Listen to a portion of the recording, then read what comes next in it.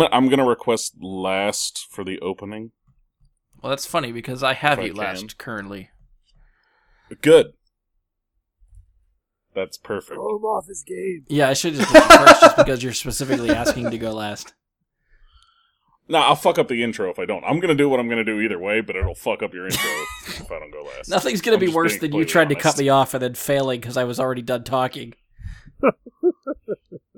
That was Yeah, awesome. probably not. Awesome.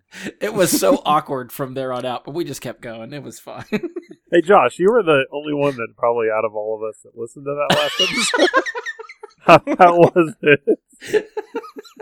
Wait, which one was it? Was it the last Rumble Dumble? Yeah, Rumble Double Jammers, I believe. Oh, dude, I love those. Well, the intro, specifically the intro. I tried to intro Andy, I think, and Mike tried to jump in, and then was like, oh, I fucked up. And then it was like, just kept going after that. Yeah. Yeah, And I kept that- I kept that- listening after that, if that helps. I didn't think we could stop. just record us farting for 2 hours and you would listen. I don't know if we... You'd be like, they're gonna start talking Any eventually. minute now. It's gonna Any get minute interesting. now. That sounded literally like a line from the movie Airheads. Brendan Fraser gets all pissed off at Judd Nelson when they're trying to do their live concert, and he doesn't power their instruments because he wants them to just pantomime and lip sync. And Brendan Fraser yells at him, "For all you care, our next album could be Pip farting on a snare drum." Yeah, and Pip goes, I ain't farting on the Farting snare drum, man. Yes, yes. Thank you, Andy. Yes. Nobody in my life, in any capacity, appreciates this movie whatsoever, let alone could recall that easily. Thank you, sir. It's an awesome movie. Who doesn't It's a love really good Airheads? movie. That's crazy. You just made Josh's night, so you can do no wrong the rest of the night. Wipes his ass with his... This record contract. I love this guy. All right, has anyone...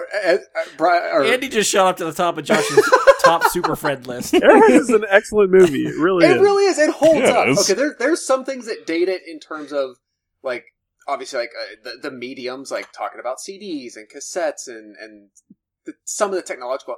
But in terms of enjoyability and just the performances, that movie holds the frick up. Oh. Yeah. There's some of those older 90s movies that still hold up every time you watch them. Definitely. All right, can we start a new segment instead of like it doesn't have to be never seen that. It would just be like, these are cool. We'll just sit around and watch movies we like. So I was waiting for more of a title. Wait for more of that. that. That was it.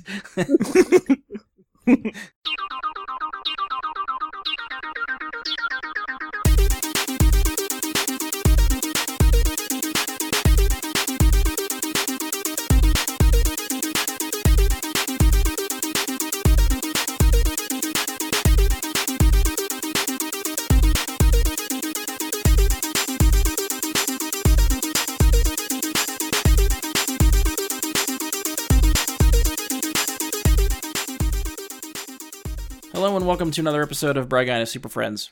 I'm your host, Brian Labick. Joining me for this episode is Andy Stoles, What's up, podcast people? Josh Zorch. I am happy that I finished dinner before we started. It's always a plus. And rounding out, Mike Bradley. Thanks for putting me last. I appreciate it. Lately I have been introing with a little bit of a preview for the Jeopardy game. I'm going to do that real quick before I get to one other thing. So I'm going to reveal 2 more categories for you guys here. And category 1 is movies that are based on books. And category 2 is Don't Look at Me, You Said It, which is going to be a Marvel Cinematic Universe quotes category. Ooh. I like that category.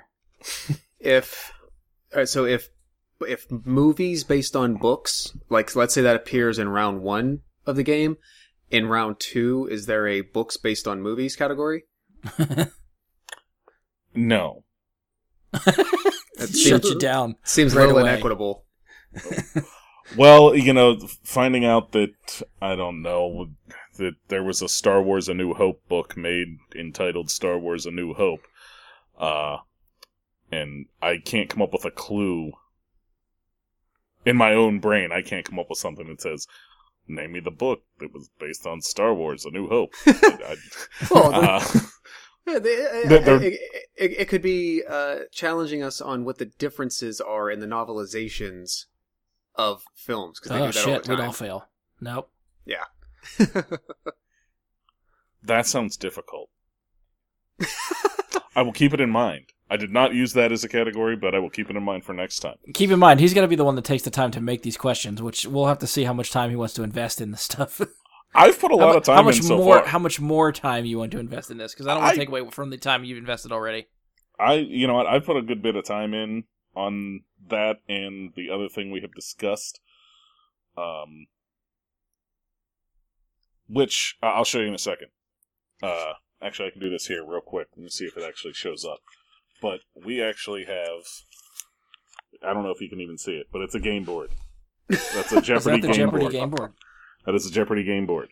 Jeez. That is double Jeopardy for you there. And I have the single Jeopardy game board, and I've got it all set up. Like, it's there. I just have to find little, like, Post-it notes or something to put over the ones that are selected, and I'm all set. But... I am prepared for this to be an epic train wreck, but I'm excited. You know what? I think it's going to be fun. We're going to have a good time with it. That said, I am going to finish my intro out here with a new short segment that I wanted to introduce. It's called Words I Will Never Say Normally Again, Thanks to Movies. We're going to go with a couple here. I have many on this list, but I'm going to go with a double header here from one Severus Snape. And of course, there's two words that you just, once you hear Alan Rickman perform these words, I can't say obviously the same way ever again after having seen that movie. Nor can I say always any different than the way that he does. It doesn't work in my brain. If I'm reading it, if I'm saying it, if I'm hearing it, I always just hark back to that. Even if that, you know what the amazing part about the obviously poll is, it only happens once in 8 movies. Yeah. In this most like subtle throwaway moment of a scene, but I know exactly what you're talking about. Exactly, and that's. So you know what this means? Is if it's words he'll never say again. If he says it on the podcast, someone has to call him out on it. Ah, okay, I like that. Get demerits.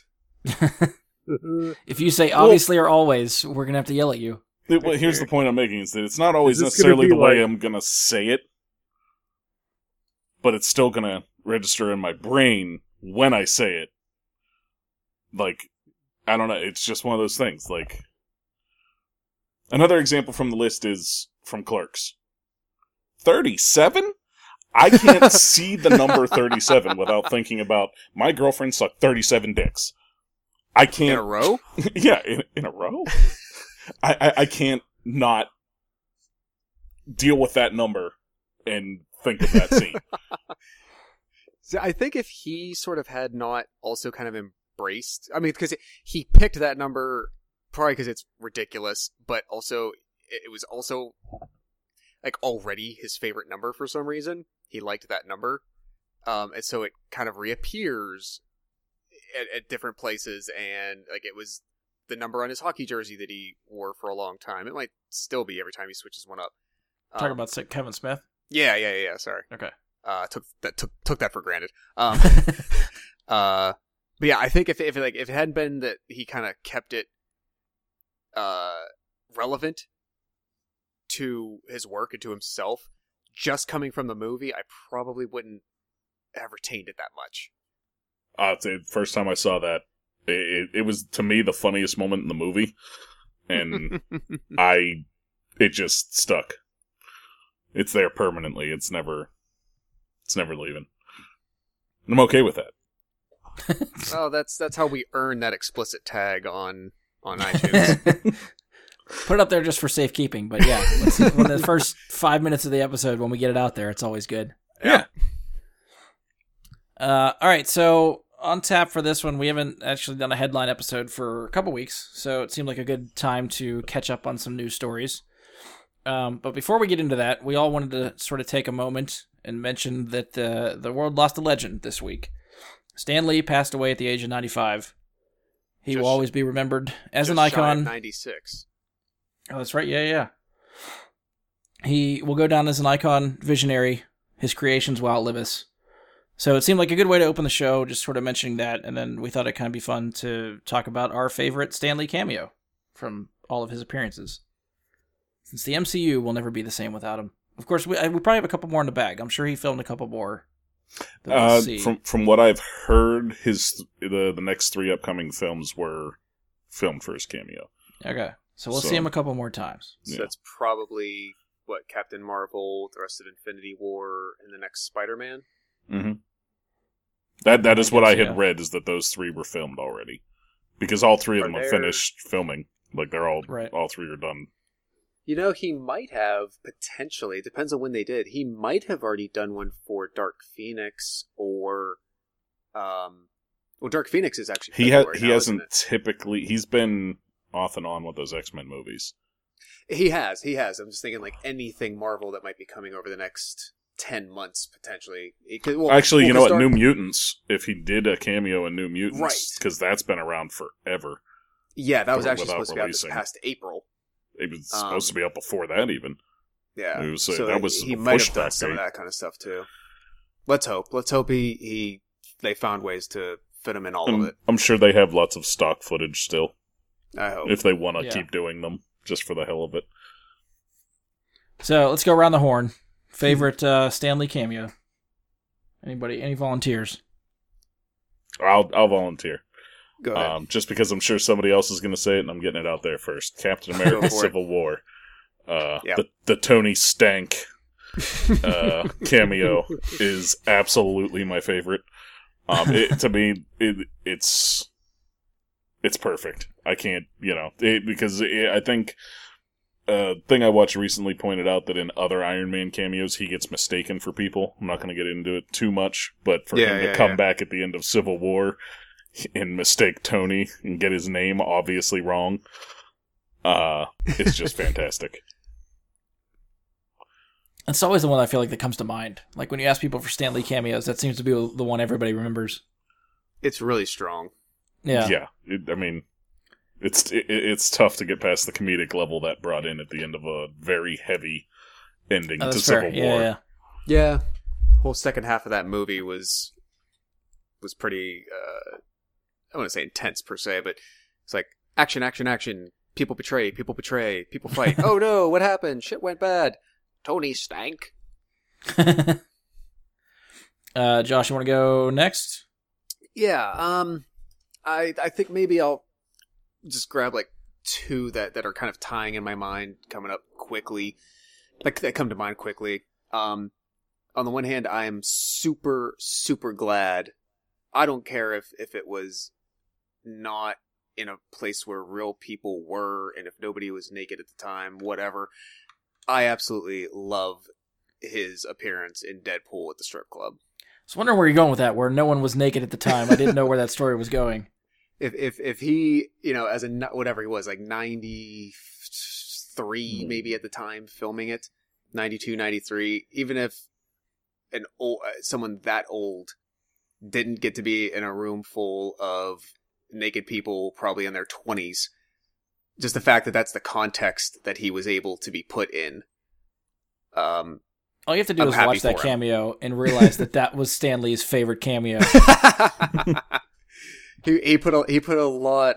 There was very little acting that had to go into being enthusiastic that Chastity was coming on next. I would say I maybe like my tied for second favorite. I do like Guardians 2, where he's talking to the Watchers.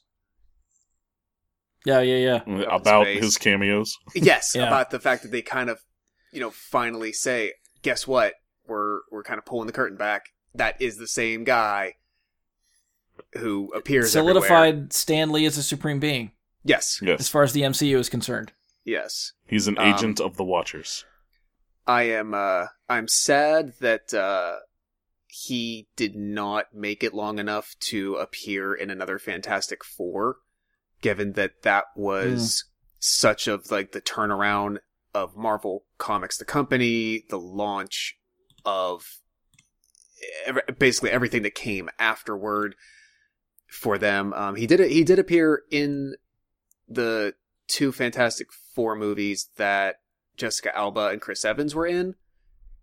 He did not appear in the 2015 one, and I'm very glad about that.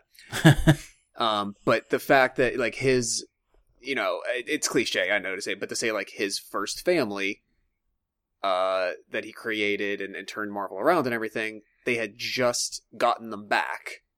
Yeah. But it wasn't in enough time for him to, where like all the toys are back together. Like they're only missing like 1 or 2 components fully under the roof. Looking at you, Spider-Man. But it was close. It was really close, but that's a bummer. But I think there's so many to pick from that he gave us a lot to still be happy with. Well, there's been 18 MCU or 19. 18 or 19. What are we up to now? MCU movies. I think Infinity War was 18. Okay, so we have at least 18 appearances, not counting all the X-Men movies that he showed up in. Fantastic Fours. Yeah, the Spider-Man movies. So he's got to be up over 25 appearances. 25 to 30. Daredevil. Oh, yeah. He's the highest grossing person ever to be in films. Yes.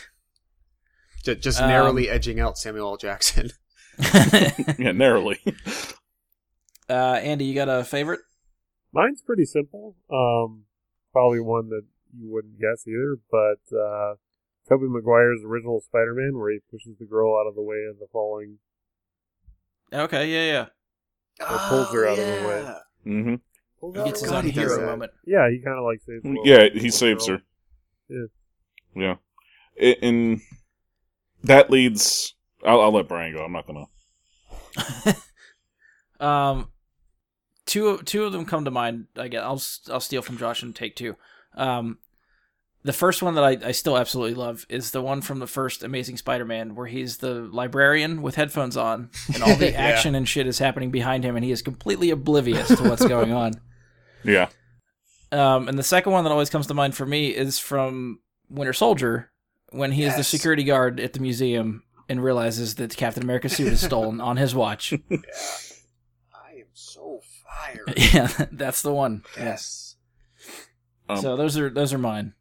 What I was going to say about Andy's suggestion is that it leads to, if I had a second, like you guys took, I would say Spider-Man 3. He does the same thing in Spider-Man 2, saving a woman. And when Peter runs into him in Spider-Man 3, it's a very simple line of dialogue, but it was very fatherly of Stan to say, he just kind of looks at Spider-Man, I guess one man can make a difference. And that's a good one to end on, yeah. And even as horrible as Spider-Man 3 was, I think that's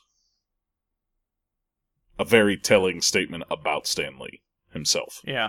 It's a good way to cap that off.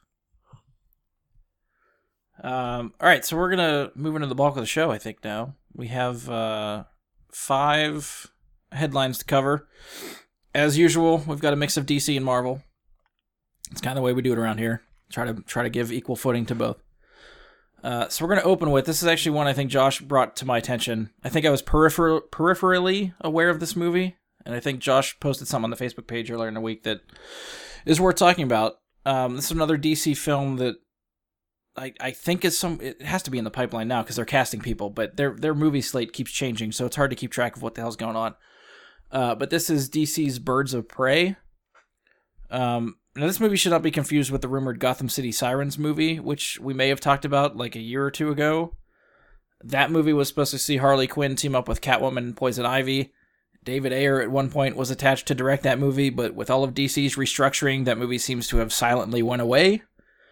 So I don't know if that's canceled or still in development. That's anyone's guess, really. But as far as for Birds of Prey, I don't know if that's taken the spot then of Gotham City Sirens, but that one seems to be moving forward. So we have a scheduled release date for Birds of Prey of sometime February 2020.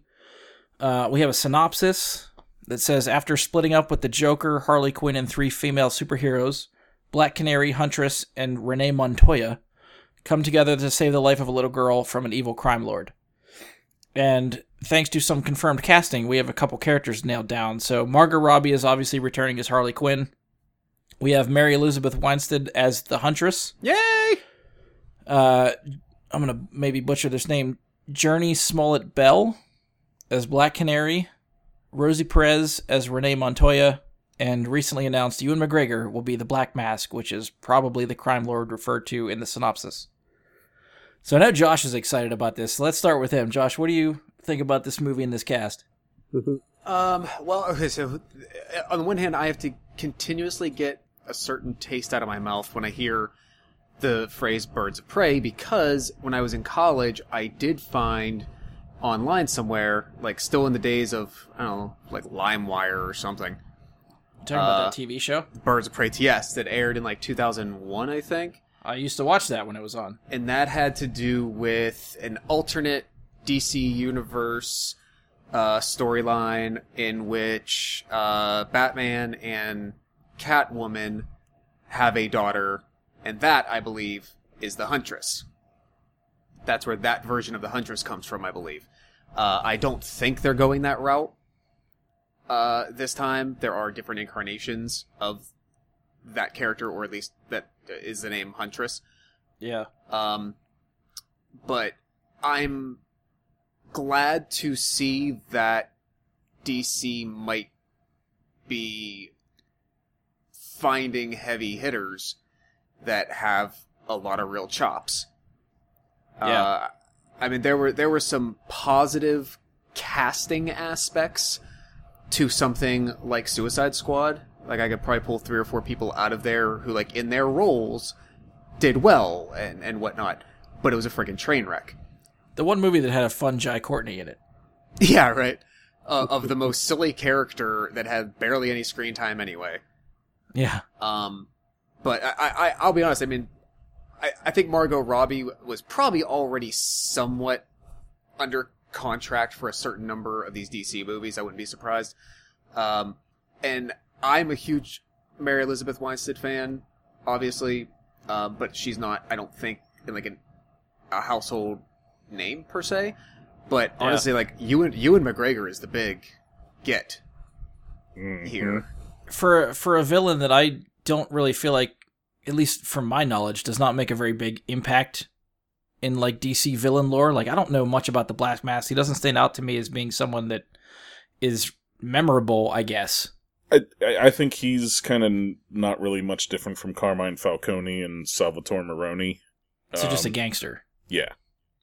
But he owns Sionis Industries, which you played Arkham Knight, Arkham City, so you have a lot of context on that. But they're a front, essentially. But it's a major industrial operation. But I mean, like, for a villain to attract Ewan McGregor, like, I don't know what's in that role that attracted him to sign up for this. Don't ask questions like that. Shh. No, I'm not, like, I'm wondering, like, to me, that's a good sign that he's got to read something or know something, that there's some meat to be had there in the role. Yeah. So that alone makes me excited.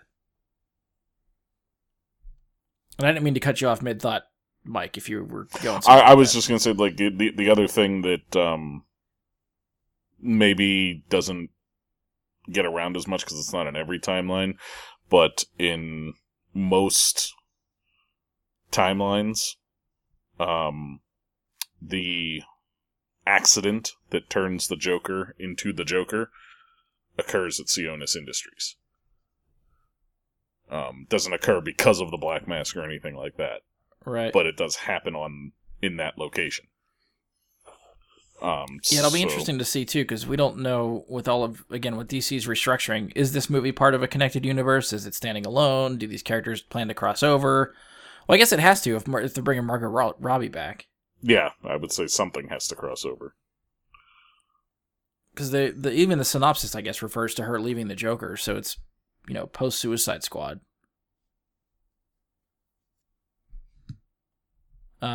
Andy, anything to add? Excited for this movie? What do you think of the cast? I've always been a fan of Rosie Perez. See, that's a name I don't really know who that is. What has she been in? White Men Can't Jump, all the way through, like... I mean, from Pineapple the name, Express. I don't recognize. I was going to say, did you see Pineapple Express? I did. Those were my two references on the comments. White Man Can't Jump and Pineapple Express, yes. I'm just going to have to do like a Google search on a picture and I see mean, if I recognize they're the only the face. two, like, off the top of my head that I can...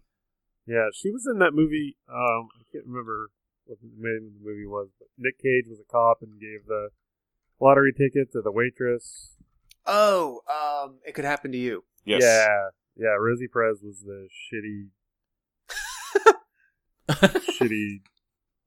ex-girlfriend or current girlfriend turned ex. Oh, she was. You're right. Yeah. She never really plays, like, the major role in things. Okay, She's always, like, she a looks familiar, but bit part kind of thing. I don't think I'd be able to pull her out of a lineup and be like, yep, it's her. The thing I don't know is who's the character. I don't recognize the character's name. Yeah, and they said 3 superheroes and then listed her. I'm like, that doesn't sound like a superhero. unless I'm it's pretty like a sure Jessica Montoya Jones. used to. She was a sort of detective, I thing. think, for like Gotham PD. Okay. But So I don't does think that- she's a. Yeah, I don't know why make they her- consider her a superhero. She's not in That- costume or anything See, like that. that's what I thought, and that's what confused me, is because they're like, a superhero, and I'm like, what superhero did Montoya turn into? Yeah, I was trying to, like, rack my brain, like, did she turn part of me into wants some to. hero? So Was Montoya part of the animated series? I feel like she was. Yes. Okay. So yeah, I after I saw that headline, I did same thing. I did a little bit of a wiki search. So it was like Harley Quinn actually, which is like a really good pairing. It was a character that was conceived for the animated series, introduced into comics because of that and whatnot. And this is only so she later, I guess, does take up. She takes over the identity of another villain, I guess, or I don't know if you call these superheroes or villains, really. I mean, they kind of are. I mean, Harley Quinn is an anti-hero at best. Yeah. I feel like the same could be said about the Huntress. Yeah, exactly. So at some point in one of the incarnations of DC Comics, one of their lines, whatever, she takes over the identity of the Question. Oh. And this is a character I'm only familiar with because for years, every time someone would ask him, because inevitably people always ask him, they would ask Kevin Smith, what character would you like to see put into live action? And he very, very frequently said the Question. So that's the only reason I have any familiarity with the name at all. I don't really know anything about the character per se. And Renee Montoya would actually be, that character is basically the second incarnation of the Question. She's taking over for someone else afterwards. So that might be where she ends up. But in this version, who knows? She might remain in detective capacity for a long time. Yeah, I feel like from what I remember from animated series, there was always like Detective Bullock, who was the dirty kind of cringy cop, and then there was Montoya, who was the really blue-collar detective. Mm-hmm. And I would expect, just given due to Rosie Perez's age at this point, that she's probably not going to do the superhero aspect, supervillain aspect, unless it's a very passive role. Because she's got to be 50-something, I would guess. It just doesn't seem like the right age for somebody to start taking on an action role, because she's never really done, like, fight scenes, ever, that I recall. I don't even know about the actress for Black Canary either. I've Journey never Smollett. heard the name. I have no idea who the hell that is. Yeah, I'm gonna have to see if anything comes. I didn't do my research and look at IMDb. I got the names of the people. I didn't look to see what else they were part of. She's got a lot of credits. Anything familiar? A lot of television, so I think it's going to depend on, like, did you happen to be fans of such and such show? Like, she was on True Blood for, like, 20 episodes, Parenthood. Friday Night Lights. Previously, couple Grey's Anatomy. But yeah, I was completely unfamiliar with her as well. Yeah, you just named shows that I passed on completely. So. Oh, no shit. She was on Full House. Like the original. She played Denise Frazier in 13 episodes from 1992 to 1994. Wait, was that Michelle's friend? Might have been. I don't know. Oh, she was on Hanging with Mr. Cooper as the same character. It was a crossover. Oh, wow, I didn't know that. I didn't know they did that back then. She's been around for a while, it seems. All right. Yeah, she has a credit listed for The Defenders. I was like, wait a minute, she was on the Marvel Netflix show? No, it's The Defenders. Yeah, I did the same thing, double take. It's a courtroom drama. Yeah. I have no idea, that's my guess. It's all the episode titles have like so-and-so versus. Okay. So you might be right on the money, not knowing anything about the show. Yeah, so I think, we'll have to keep our eyes on this, because I think the cast alone warrants some further investigation.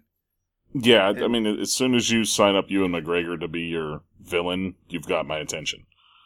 Add Mary Elizabeth Winstead in any role, you've also got my attention. Well, what's going to be funny, too, is Black Mask wears a black mask, so they're going to put Ewan McGregor in a mask the whole time? Not necessarily. Well, the other thing is the mask in some iterations comes off. In other iterations, it's stuck. Yeah, okay. So he puts it on. I imagine we're still going to see Ewan McGregor's face. They're not going to just put him in a mask the whole time. Yeah, I don't think he's definitely. He's probably the most expensive person in that cast. Easily. Yeah, well, I don't know how much Margot Robbie draws now. Like she's. Oh, that's true. But I don't know what she draws, but he's probably the most expensive in that cast. I don't see him being behind a mask the whole time. Yeah. Well, we got a while to wait. February of 2020, assuming that date sticks. So we got a while to go before we see any type of trailer or anything like that. They haven't even announced, I don't think, a writer or a director yet for this. So I don't know how fast they're going to fast track this now that they have a cast, but something's got to be coming together. So we got to start hearing other news soon. Yeah, there is a director. Is there? Yeah, Kathy Yan, Yan, Y-A-N. Okay. Let me see what I can grab on her in 2 seconds. See, again, if I would have done my research, because I was on the fucking page for Birds of Prey, and then I went off to go down the rabbit hole. No, you know what? Maybe DC is branching out and giving some new blood, sort of unknowns. Yeah, some new blood. She has this is only her 5th director credit overall. She has 3 shorts and a movie from this year called Dead Pigs. All right. Well, we got nothing to go on. Yeah, Zazie Beetz from Deadpool was in Dead Pigs, but it mostly looks like a very like Chinese cast. But I think it was like an English movie. But yeah, so they're expanding. They're branching out. Interesting. Good for them. Definitely. Yeah, we'll see if it pays off, because they're hit or miss, I think, with a lot of these movies. All right, so we'll have to come back around to this one later on. You said the release date was for when? I think IMDb told me February 7th of 2020. Oh, okay. See, maybe they're being smart and grabbing that February date we've been talking about so often. This is also like, year and a half, 2 years away, so whether or not that date sticks. Yeah, true. I don't know. I think it would be smarter to try to hold that date, but we'll have to see if they stick to it. Oh, I also note really quickly that the only person who is credited so far as a screenplay writer is a woman. So, as in my opinion, as we have seen female writers and creators and directors try to bring these more woman-centric properties to screen in the last few years, I think that's proven to be a wise move. Yeah. Female-led cast, female director, female screenwriter. Yeah. Checking off all the boxes. But the screenwriter also wrote Bumblebee. That hasn't come out yet, and that looks like one of the better Transformers movies Granted, the bar is low, but yeah, I will say from the trailers, it looks like if she wanted to write a part well for Haley Steinfeld, whatever, the part that gets written for the young woman is probably going to be well done. Yeah. But she's also attached to write the Batgirl screenplay if they ever move forward with that again, since Joss Whedon the TV show left. No, a feature. Okay. I'm thinking. I hope. That'd be one hell of a casting.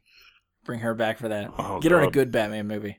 It'd be great if they still had like a 20-year contract obligation out there like they did with Billy D. Williams for Two-Face, that they had to buy Alicia Silverstone out in order to recast that role. The stuff you'll never hear about. I hope that's true. All right, so sticking with DC, we're going to move on to... This is old news, I think, at this point, but it's something we never actually covered or talked about. The writer-director of Guardians of the Galaxy, who was unceremoniously let go from Disney over 10-year-old tweets, has now been scooped up by Warner Brothers and DC. James Gunn has been hired to write and possibly direct Suicide Squad 2. We have no official word on which characters are returning. I'm assuming Margot Robbie's Harley Quinn and Will Smith's Deadshot will be back. There's been a lot of rumors, I think, pointing at this sequel sort of being a reboot of sorts, at least maybe for the team.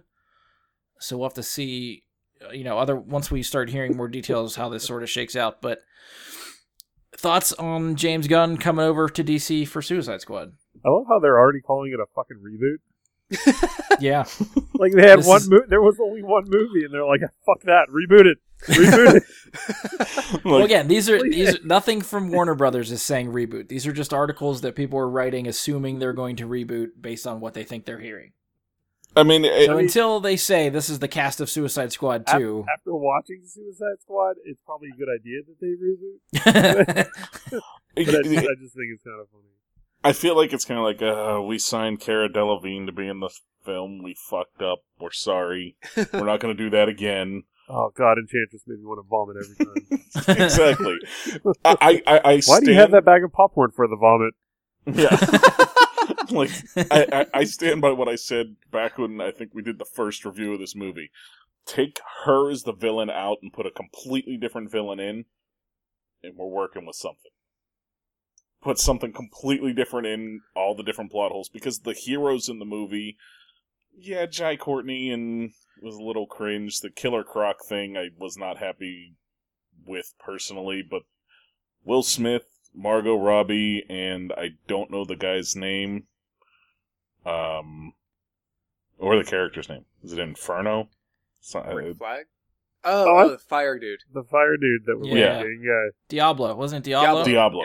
Yeah, I thought all three of them were fantastic. And I think they could have had so much better had they just been like, had somebody at some point said, why are we signing on somebody that's not more than a model to be our main villain? Somebody who has no acting credits to their name in a positive light whatsoever, we're signing on to be the anchoring villain in this movie.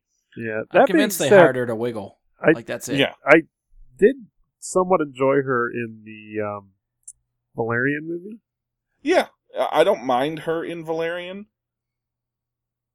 I think because I like the universe they created there so much, I can just watch that, and I really like that movie now. But every time she did her little jiggle, like you said, vomit popcorn. The Enchantress hula dance. Oh yeah, that's a good description. Yeah. So if it's a reboot, so be it. If it's not, and it's a sequel, throw in some one way or other, teasing apology about it. I guess the bigger question is, do you think James Gunn can fix Suicide Squad? Oh, absolutely. Yes. Yeah. No. Because I think they're acknowledging that Suicide Squad 1 did not live up to expectations. So whether this is a reboot or a sequel that goes in a different direction and takes those same characters somewhere else, they're trying to do something different to win people back to this franchise. They're basically taking a slightly different form of Guardians of the Galaxy and saying, here, James, do it. Because you're talking about the same type of thing. A group of, down on their luck out, ragtag villains in Suicide Squad versus, well, basically the same thing, breaking out of jail and going on their way in Guardians. So... Yeah. I think the nice thing about working with Suicide Squad is that it can, that idea is fluid. Guardians of the Galaxy is here is your team. That's a title and it's a name of a team, but it is a specific. It's a team. It's a moniker that reflects a specific gathering of people, a specific grouping of people. Suicide Squad is to me more of an idea. So you don't have to have the same 7 or 8 people that were involved. You don't have to bring Katana back or Diablo or Croc. Right. Or Boomerang. You can make up whatever grouping you want because the Suicide Squad is the idea of the government using, blackmailing, extorting, however you want to call it, these horrible people to do something that they need done, and they don't want to expend, quote unquote, better people for it. Right. And I think they could easily get around that. I think what they need to avoid is, you don't need a 9-person team. You don't need Croc and Boomerang and Rick Flag and Katana and Diablo and what's-his-face that Adam Beach played for 13 seconds before he died. Well, that's the thing. If they're going to expand the team to that big, you got to kill half of the team by the end of the movie. Right. And people should just be there for cannon fodder. Right, but then that makes for shallow characters. Well, that's true too. And you could have a team of 6 people, and maybe 1 or 2 of them at least get knocked off at some points. But James Gunn is really good at making you care about everybody he puts on screen. Yeah. From Peter Quill to that guy on Xandar that runs the the souvenir shop or whatever you want to call it, that deals with all the rich people with the crazy eyebrows and whatnot. You care about the fate and the well-being of that guy. He is that good. So I think he can make you care about people that you're supposed to hate. Yeah. And I think personally, given what the first film was, nobody will give a shit if he changes characters completely. Yeah. No one's gonna blink. Like Deadshot and Harley Quinn, people will probably want left alone. But if the rest of the characters that were in it are completely different, nobody's going to notice or care. Casting, makeup, everything. The way the character acts and is, nobody's going to care. You can restart those characters, and people are not going to mind. I don't think I'm personally going in. I don't give a shit if there's continuity with that first one or not.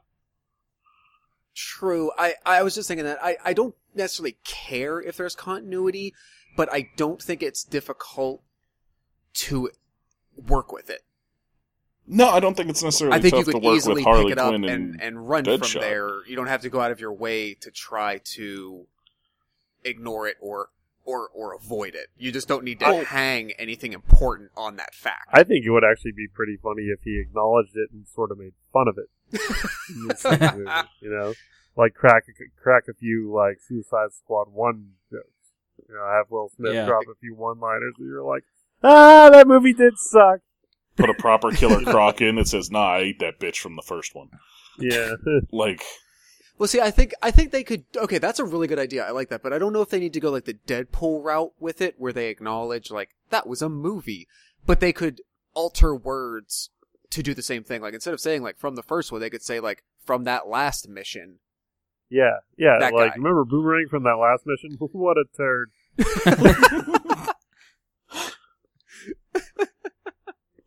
Am I the only one that liked Boomerang? I actually really liked him. I think you're the only one that liked Boomerang. So, Brian, I know you saw that movie at least twice because you came and saw it with Sarah and I after you had already seen it. Yeah. I only watched it once that time. I haven't seen it since, so it's been 2.5 years. I haven't watched it. I also haven't watched Fantastic Four more than once, and there's reasons for that. I I feel actually- like recently, within the last month or something, Suicide Squad has been on TV. Like, I've caught it on TV here and there. Oh, really? I Yeah. actually own it, personally. Did someone give it to you as a gift? No. Did you win it in I a think for raffle? me it's a collection issue. Was it in It's one of those claw It's like machines. I can't help myself, but when like a superhero movie's there, I can't just help myself and be like, I gotta have it too, even if I never watch it. I still have a copy of Daredevil on DVD that I haven't gotten rid of. I have Ghost Rider. I have Punisher Warzone, for fuck's sake, on DVD that I still haven't gotten rid of. All right, I will say that I never bought those originally back in the day, but I did buy Daredevil for like $2 a year ago when there was a big sale at Half Price Books or something. I've had my copy of Daredevil for over a decade. All right, Mike, do you own Elektra? Yes. Wow. Look, honestly, in my I would adult watch that life, to look at Jennifer Garner. Don't blame him. fair point. In my adult life, I mean, Punisher don't believe Warzone there is is even a way better than that. that there is a Marvel movie that was made that I don't own, with the exception of the last Fantastic Four movie that I still That have was going going to to be my next question. was literally I coming out of my protested mouth. from day one. I protested that from day one. I'm like, I'll watch it and I'll do the show whenever we decide to finally get around to that. I'll I'm talking absolutely about that do for it. 3 years. We need to fucking do that at some point. Yes, we need to get that done. think Or we talked we can about do a that scene at- it if you want. I'll just watch it Yeah. and we can do a scene it we instead could rather double than up, get 'cause together. I don't think Romano still hasn't seen it. Yeah, there was. I was just to say, there was definitely somebody else that we were trying to get to watch it that hadn't seen it. I think Romano's Romano was that the original one who mentioned it. That, I think when we were recording the 50th episode, Yeah, so that was probably like 2 years ago. like mid to late, like I think it was like the spring or summer of 2016. That came up. Yeah, so that idea has been festering around there for like 2.5 Who years. reviewed that with me? Was it Josh or Andy? I feel It like had to be Andy re- because I didn't see Okay. it at the time. I didn't see it for a long time. Oh, I think Was we it- just gored the shit out of that fucker. We shat on I it remember for like 'cause 2 it was, hours. It was Yeah, the two of you and Eric. I don't know if was Eric on there. I don't do remember believe being Eric that was one. on there, yes. Because Was he? Isn't that the episode where he like permanently earned the reputation of hating something, and then in the end was like, "I'll give it a 7." Yeah. That's right. That's right. I think it came from that. Forgot about that. I hope he listens to this. It's gonna be great. It's not a number one. That's not a dig. I mean, his positive life outlook is absolutely admirable and needs to be emulated by more people, especially myself. But to say, hey, I have remembered that contribution for this long. Loyal listener. That's what I'm saying. I hype you up every episode, Josh. Well, I mean, and that was something that came, from him. He gave us that. Props to Eric. Yes. Shout out to one of our 3 listeners. I feel like we got off topic, and I don't know where I want to steer this to after. The articles that I read do not list James Gunn as directing this. Do you think he'll come around and direct this movie? I hope so. Think- For yeah, the I sake mean, of it. you got to assume they would love him to direct as well. I mean, he's wonderful at directing his own scripts. Yeah. I mean, from Slither to the Guardians movies. I mean, he's written a lot that he hasn't directed, but he's really good at directing his own material. So you got to think Right. he's that they would want him, right? Well, I'm assuming they're backing up a truckload of money on him right now. So I don't know why he wouldn't take it. I think this would be a great way for him to get back in the limelight after everything that went down. And really, if he's holding any type of grudge towards Disney and Marvel, this is a big fuck you to Marvel if he comes back with Suicide Squad 2 to outgross some sort of Marvel movie or something like that. Honestly, if they put it right up against Guardians, I would go and see Suicide Squad 2 instead of Guardians, just to make that. Opening week, I might do that. Yeah, just as like a a release the same day. piss off to Disney for being douches about that. Yeah. I mean, I really highly doubt they would release the same exact day, but in a world where that happens, I think I'm with you guys. I would see what he does with Suicide Squad over Guardians. All right, anything else to add for this one? Or we'll move on. Do you think DC is number one allowed to And if so, would they make the move in advertising that movie when it happens, whether he is just the writer, that they put like a tag in front, like from the creator or, writer director of Guardians of the Galaxy? I think they'd have to. I don't think James Gunn is a household name, so you'd have to say what he's from to get people like, oh, he did that movie. Maybe. I feel like those two movies really put him on the map a bit, and then the whole controversy even more so. But it won't hurt. But from the allowed to aspect, I don't know. Yeah. Yeah. See, I don't know where they draw the line for that. Like posting people's credits, I feel like that has to be allowed, whether it's a rival studio or not. You would think.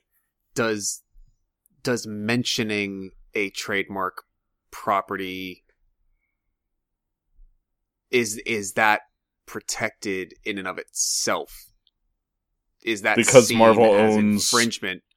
I was going to say, because Marvel owns the Guardians of the Galaxy thing, do they have to pay Marvel to use that name in the credits? Right, and they never would. Oh my god, Marvel would never. You couldn't pay them enough to let them do that if that was the case. But I don't know, from a legal standpoint, can you make a reference to what someone has already done by using something that could be trademarked or copyrighted? Or is it in certain ways that you're using it, is it free for public use? Is it in public domain, depending on its utilization? I don't know that. It's an interesting question. Yeah, because I feel like, I was going to start talking about that, but I feel like it's going to lead us down a rabbit hole that I don't know if I want to get into right now. Yeah, somebody call up a lawyer. Get some legalese talk in here. We'll phone a friend to get some legal advice for the show. All right, anything else we want to cap on to the James Gunn Suicide Squad stuff? We'll move on to Marvel, Disney type stories. Yeah. All right, so this was, I think, sort of compounding from a rumor we talked about probably the last time we did headlines, I think. We were sort of talking about what to expect from Disney's streaming service. We have a few confirmed shows for that now. So Disney's chairman and CEO Bob Iger confirmed in a Disney conference call, one, that the streaming service will be called Disney Plus. That is the official name for Disney's streaming service. And along with that confirmation, he gave us the two new shows. We don't technically have names for either of these other than cast members involved. The first one we talked about that was being rumored, which is now confirmed. Tom Hiddleston will be returning in the show centered around Loki. We have no word on plot, showrunner, or anything else other than Hiddleston is back. So what do you guys expect from this show? Should we assume that this is a prequel to like Avengers 4? Or since we haven't seen Avengers 4, is there a possibility Loki comes back and this is post Avengers 4? I'd say anything's possible for now. Until we see Avengers 4. My guess is that it's going to be just based on a specific time period.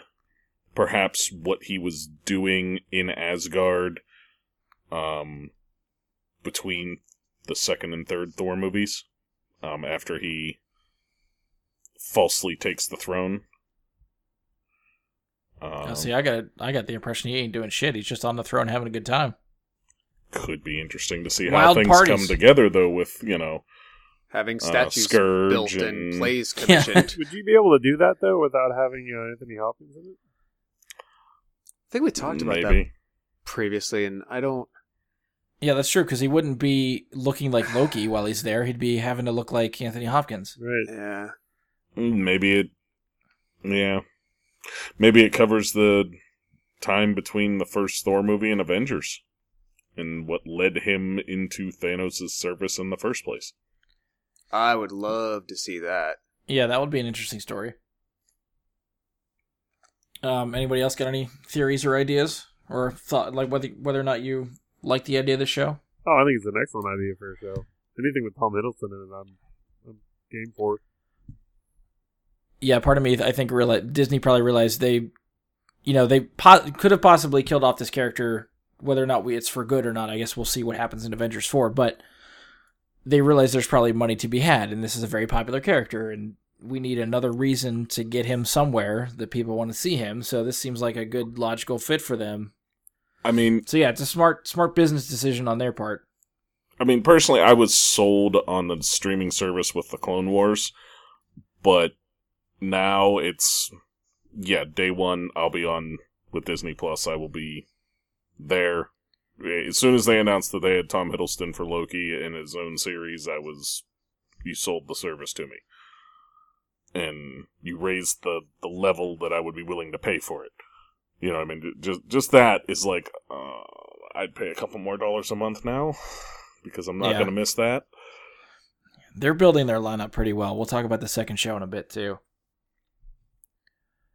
I'm with you guys. I think this is a really cool idea. I want to see more of, obviously, Hiddleston as Loki is a no-brainer. Any more that we get of him is great. I am curious to see where the show fits. I think a prequel makes more sense, but again, we won't know for sure what the hell actually happens with Loki if we see him again in Avengers 4. Whether everything, because I'm curious if everything like gets reset after Avengers 4 somehow, or if it's just like an all downer and people walk away and they're done. And because some of these characters aren't coming back in the movieverse, so I'm curious to see how all that plays out. Second show that they announced, we'll see Diego Luna return as Cassian Andor, which is being described as a rousing spy thriller filled with espionage and daring missions to restore hope to a galaxy in the grip of a ruthless empire. So again, this is no plot details, crew, release date, anything. The only detail is that we're getting Diego Luna back as Cassian Andor, and we're going to dive into his character some more before the events of Rogue One, obviously. And sort of along the lines that Mike was saying, pretty much everything that Disney is announcing for this streaming service, I'm like, yep, sign me up, take my money. I am good. This is, I think, a fantastic idea for a show. I can't think of any. I mean, I know there's been like novels and video games and stuff, but we've had no movie like this, and they haven't really done a show like this that's in the Star Wars universe, but a spy thriller. And I think that's going to be a really fun genre to explore for Star Wars. I mean, coming from a casual Star Wars fan, I kind of feel like Rogue One had that sort of sensibility to it. But I feel like that was more heisty than like spy thriller. Grab some like major elements that in your mind differentiate the two. Heisty to me is like Ocean's 11, and Now You See Me as like spy thriller to me is more like Bond. Yeah, that's a good comparison. Yeah. Okay. Well, the other thing too is I think this Rogue One, I think, really tried to capture, and maybe it didn't do it well enough that maybe it's bleeding into like the spy type of genre. But Rogue One was marketed as like a war movie, and we get a good sense of that. I think at the end of the third act of the movie is a war movie, and leading up to that, you get a little bit of like the seedy underbelly of the cities and back war room dealings and stuff like that, which I think will be more of the focus of the show. Mike, you might be more familiar with this reference, and I don't know if Andy remembers this or not. Josh probably wouldn't, but the Star Wars video game that was canceled, that 1313. Mm-hmm. Oh yeah. That was promised as the seedy underbelly of Coruscant and that kind of vibe. That's what I'm sort of thinking of for this show. Okay. Well, I was going to make one point of something I could probably help Josh maybe get a better understanding of Rogue One as a war movie as opposed to a spy movie, is that I think of Rogue One as more of a tragic version of Kelly's Heroes. Okay. Are you familiar with Kelly's Heroes? Enough, yeah. So I think of it kind of like the same way. They're going on what amounts to a suicide mission to retrieve something because of its value. And Kelly's Heroes obviously has a much happier ending than Rogue One does. But they're both typically a war movie. And you have your comedic elements in both. You have a lot of the same, strangely enough, same elements, even though obviously space travel does not happen in Kill These Heroes. Well, some of the other actually comparison I just thought about when Mike was talking is the Rogue One feels a little bit like Magnificent Seven type of feel. Ooh, okay. Like okay. the group of characters that just kind of come together for a common cause, and then they don't make it out at the end. Spoilers on Magnificent Seven. Oh, for still Rogue on my One list, also, I guess motherfucker. everything. I know you've seen that movie. Don't give me shit. No, I haven't seen that movie. Like, bullshit. I haven't seen the movie. You've never seen the original or the new one? Nope. All right, my bad. I just like to give you shit when you do spoilers. Yeah, I can't tell anymore. I don't know what's real and fake. So I don't know, Josh. I don't know if that sort of clears it up or if we've just confused you more. No, I kind of. I'm coming along. Okay.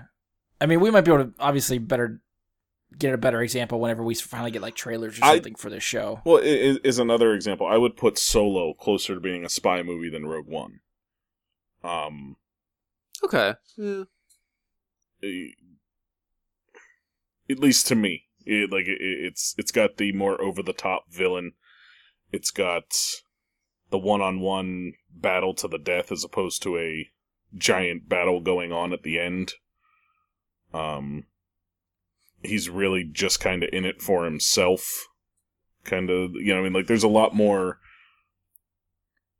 individualism, I think, in spy thrillers than there is in war movies. And there's, I think there's enough untold backstory for Cassian, because he even makes mention when he's talking to Jyn in that movie that he's done stuff that he finds unforgivable. At the beginning of that movie, he literally shoots a contact in the back. Like, that's the type of stuff that we're probably going to see in this show. Like, he does, who do you trust? How does he get information? Mm-hmm. In fact, I hope they show that scene for the last episode of that series.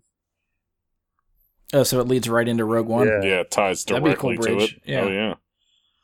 And then you watch Rogue One to tie directly into A New Hope. It's this big chain. Yep. Mind blown. And then at the end of New Hope, you take the disc out and watch something else. There's a 2-year gap in between Empire, and you have to wait 2 years. They haven't announced all the Empire. shows yet. Calm down. Oh, God. I would think Brian and I also said when he originally posted this through the Facebook page that the next thing we hope to hear about this is that Alan Tudyk gets signed on for the show, so that we're getting K2SO as well here. The only thing I'm worried about is that motion capture CG for K2 might be too expensive for however many episodes they want to do with this series. He may not show up every episode. Maybe we get the budding relationship between the two of them. They run a mission together in this episode, then K2's off helping somebody else for a while and not... But he's supposed to be like his Chewie. Like, I feel like right, he has to be the right-hand man for that. But we're a lot earlier, so before he becomes his Chewie, how do they meet? Like, we learn in Solo how Chewie and Han meet. Maybe we're going to get a little bit of that, and because of budget, they're going to kind of... taper away from every episode, per se. And depending on how many episodes, like I'm assuming, it feels like the agreed upon format for a lot of these types of developments for these streaming services is, 45 minutes to an hour each episode, uninterrupted, no commercials. Yeah. So depending on how long they make the run, it could be 6 or 8 or 10 or 15. Maybe it's not until a third of the way through that you even encounter him. Because, yeah, you're right. Like, maybe it could be like the origin story between the two of them at one point. You don't just meet them and they're already together. And it's like in New Hope when, like, okay, Luke goes to the flea market place and, oh, look, now we're getting C-3PO and R2-D2. Like, eventually, like, whatever the circumstance is, their paths just converge. But... right, you're getting it at some point. Like, it feels more organic. Like, it... Yeah. Like, if it was like 20 minutes into the first episode where they're like, oh, yep, we got to get these two on screen because everybody wants to see that's going to feel really just unnatural. Yeah, I mean, I would think you could see him liberating K2 from the Empire at some point, and then handing him over for reprogramming. Yeah, like that could happen in the first episode, and maybe the they don't get back together for like another 4 or 5 shows. Yeah. That could even happen in the 5th episode, and he's not back until the last 2. And it's like season 2, you'll see more K2. You know? Yeah, that could be one of like the slow burn things that they put in place, like the first season of Daredevil. Like the whole time you're seeing these little steps to him getting in the suit, and it's not till the last episode that he's in the full suit. Yeah. And you're like, that was totally worth it. 13 hours? Sure. Yeah, I mean, really, even if it's one episode, I don't care. Just give me Alan Tudyk in the show. That's what I need. Yeah, we need more K2. That's what we need. However we have to get it, more. So, the Jon Favreau Mandalorian show, is that also going to be in Disney Plus? Yes. And they just announced the Mandalorian himself, I believe. I heard that. Yeah, as do you well. have the name for that? Because I wasn't gonna put it in here because I started putting my outline together too early for that news. But if we want to bring it up while we're on it, yeah, I can draw the name for you real quick. I know the actor because of Game of Thrones. Yeah, he was in Kingsman 2 also. Yes. Yeah, he was oh, the that's cowboy. where No I know him spoilers, from. I haven't Yes. seen it. Okay, good. He He's was on the in cover. that movie. His name is Pedro Pascal. Okay, Pedro Pascal. Okay. So, I think that's... So he is the Mandalorian, right? That's what we're That's getting what it from was that said, announcement? yes. That's what Okay. the announcement was, is he's going to be playing the Mandalorian. And from what I've seen of him, which isn't much, which is pretty much just Kingsman 2 and Game of Thrones, he's pretty good. I saw him in The Great Wall, also, that Chinese history movie with Matt Damon. Chinese history movie. Well, it's like with it's like the giant fictional- lizards. fictional. Yeah, but I don't know. To be fair, I didn't I'm think just. it was that terrible. But I'm not saying that. I just was laughing at the history part with the giant Right. lizards well, it's attacking. historically obviously accurate. historical fiction. Okay. Mixed with legend and myth and whatnot. But he has an unnamed role in Wonder Woman 1984 also. Interesting. Ooh, interesting. Yeah. So, I guess he's one of the main characters, one of the strong main characters in the Narcos show on Netflix. I haven't watched it, but he's been on. Funnily enough, is there. Diego Luna in that show? Diego Luna? Yeah. I don't think so. He could be. I know Michael Pena is. Because I thought I read like Diego Luna was not able, like they're delaying the production of Cassian because he has to finish up work on another show. Yeah, he's in Narcos Mexico. Oh, okay. So maybe they're doing. So as far as I know, yeah, maybe that's like. I don't know the format of the show. I didn't think it had subtitles, but maybe that's like the next segment of it. The next season that's coming is subtitled Mexico, maybe. Okay, so maybe there's so two different Narcos and not just one. I was thinking it was the same show. It looks to be two different. Okay. But yeah, Diego Luna is in.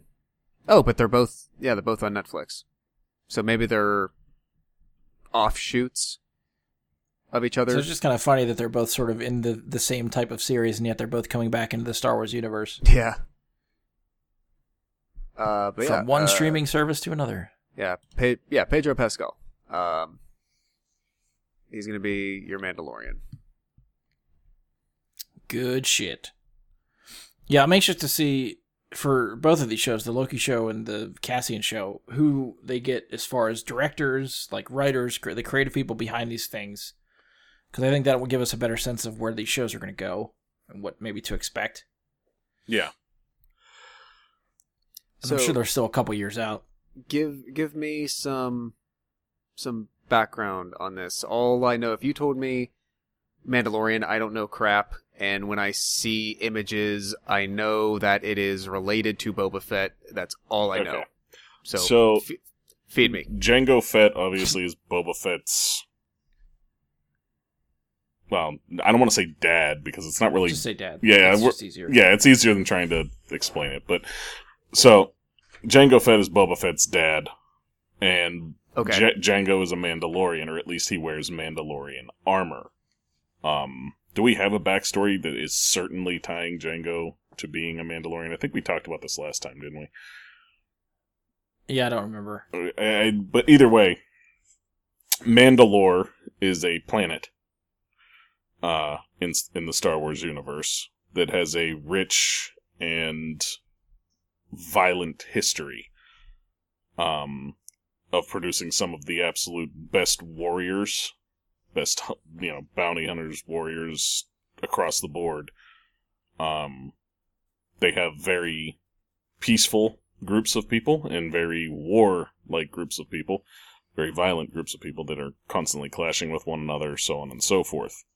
There's different clans of Mandalorian that make up different groups that are all fighting for control of different aspects of the planet. Yes. Okay. And one of the cooler things about the universe is, or the planet, whatever, is that they have what is called the Dark Blade, or Dark Saber, I believe it is, which is held by the ruler of Mandalore. And is it ever confirmed that if that's actually a lightsaber or? I always thought it was the first type of prototype of a lightsaber, a very old style lightsaber. Yeah, and basically they have really cool looking armor. They have there's a lot of history you could read about Mandalore that has been made up for Star Wars new canon and old canon. And it's one of the more, if not the most interesting planet to read about, in my opinion. A lot of the warriors that come from Mandalore always end up in a lot of them end up in the shady bounty hunter trade, like Boba Fett, like Jango Fett, mercenaries, that kind of thing. So this Mandalore for the show, we don't know if he's a mercenary, we don't know if he's working on behalf of Mandalore. It could be a bunch of different motivations, I guess, where he fits in. I feel like there's vague reference to a Mandalorian war, like a civil war that has happened on Mandalore before, and I don't know, depending on the time period of the show, if we would see something like that in the show. Yeah. Because it's hard to tell from a couple production stills if we are following this one Mandalorian on his journey and mission through the galaxy, or if this is going to lead to bigger stories that have to involve the entire Mandalorian culture and planet. Right. Which, that would be amazing either way. I think it's going to be awesome either way, but we also have no idea what time period this takes. What time period this takes place in. I don't think we have any confirmation of that yet, do we? I mean, I assumed original trilogy era, but I have no idea, to be fair. Okay. I mean, because I feel like everything they announced is original trilogy era. Yeah, the only picture we get looks like he might be on Tatooine. From the photos that we saw, I believe it looked kind of like a desertish, dusty kind of place. Yeah. Which doesn't mean it's Tatooine. There's other planets like that, like Jakku, that exist in the universe. So we don't know where he's at or what's going on at all yet. Josh, I think the short answer is there's a lot of we don't know. Yeah. It's centered around a culture that everyone likes but doesn't know a lot about, so the show is going to explain a lot of stuff to everybody. Yeah. So if you're just looking for an excuse to jump in, I don't think you're going to miss anything if you just jump in not knowing anything about the Mandalorians. Not all Mandalorians that leave Mandalore are villains. Let's make that clear, though, too, because there is peaceful people and violent people that live there. One of the main characters for Star Wars Rebels is Sabine. She is an absolute hero on the show, one of the main characters, and she is absolutely not a villain in any way, shape, or form.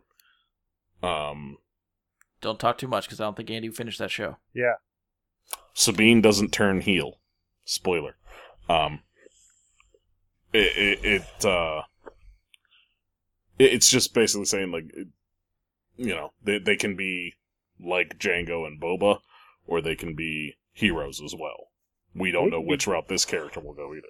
Yeah, you also get a pretty good look at Mandalore in the Clone Wars Netflix cartoon. Yeah. They have a pretty awesome arc, actually, with Obi-Wan, with Queen of Mandalore. You get a little bit more of the if you're ever the political watching it, Josh, it's actually a pretty good show. Okay, and you get a little taste of the political factions and stuff for that arc. And so the and you also get the character per se, like, he's not specifically playing Jango or Boba Fett per se. Yeah, it's just there could be generic. Any number of characters wearing that armor. Yeah. Doesn't mean they're a character we've seen before. Yeah, that's just Mandalorian armor. I'm sure you could dive into Star Wars lore and figure out the designs on the armor and color scheme, and it could tell you what clan he belongs to, but Mike and I are not that well versed. And that would be old lore as well, that we would be diving into, I believe. I don't think there's any new lore that describes that. Yeah, if there is, I don't know where to find either, to be honest. It would be in the Old Republic stuff, if there is something. Because that's when a lot of that Mandalorian Civil War stuff started. Yeah. So, ooh, if they hit New Republic or Old Republic era, that's gonna be awesome. Don't get my hopes up. That's not, they're not going there yet. But I'm still crossing my fingers for some sort of Old Republic style era show, whether that's a movie or a show on streaming or something. Just for God's sakes. You, me, and I think literally every Star Wars fan is doing the same thing. Josh, worst comes to worst, if you have any questions, please consult Mike and I. We will fill you in. They're doing a great job right now. Yeah, I can't tell if that's sarcastic or not. We're just sitting here there's man. There's a lot of we don't know, so that's fair if it's sarcastic. But hopefully by the time this show comes around, we'll have some sort of knowledge base to go on. Yeah, we'll get more details as things go, and we'll be able to give you a better idea, but at this point... Or at the very least, I'm sure Mike and I are going to watch this as soon as it comes out. So, Josh, if you come to it late, or even as soon as it comes out, Mike and I will be right there with you to hopefully answer any questions. Yes. I will be sure to bring them back to the show. You have your support group. I just want you to know that. Before we jump off of here, a little nugget that I just came across. I mentioned Pedro Pascal is in an unnamed role in the next Wonder Woman movie.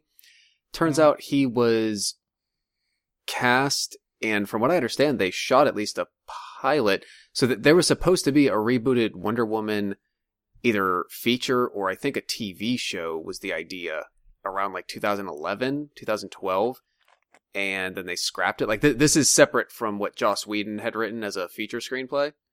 Is that the one with Adrian Palicki? Yes. Yes, he was in that. Oh, okay. So I don't know if like maybe there was a connection of his involvement with that. I doubt it's supposed to be like an Easter egg, like, oh, they're continuing that character or anything like that. But just maybe his prior involvement, got on somebody's radar, and so they decided to include him on this because that one got canned. I feel like they do a pretty good job of calling people back. Like Dean Cain shows up in the Supergirl show. Yeah. Like, stuff like that. Like casting that has been in other DC properties that they sort of pay it forward.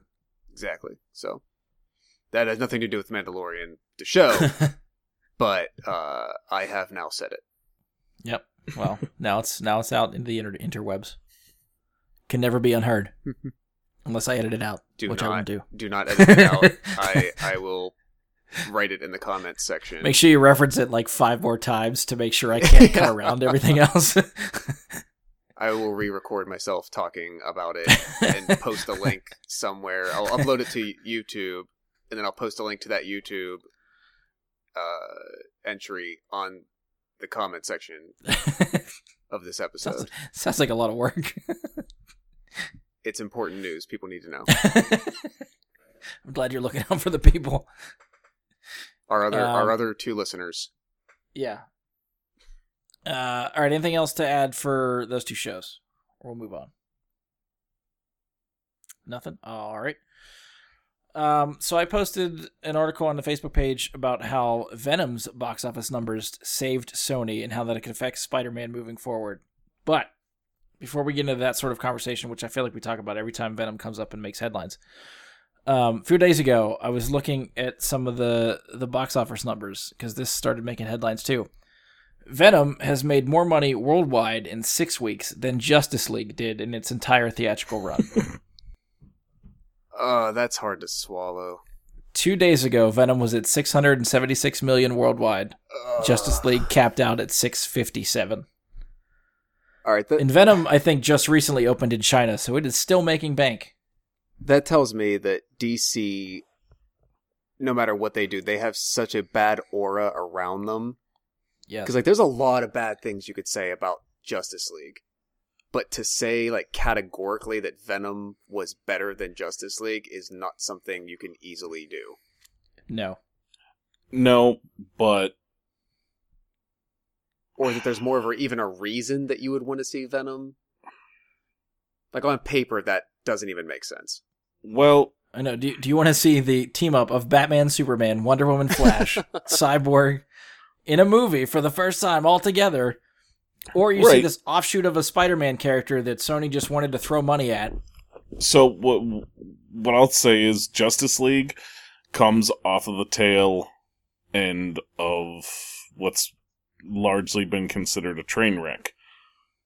And Venom is riding high off of Marvel's success. So Yeah, that, I mean, that's a and good that's point. where we're at here. And I don't see how it couldn't have.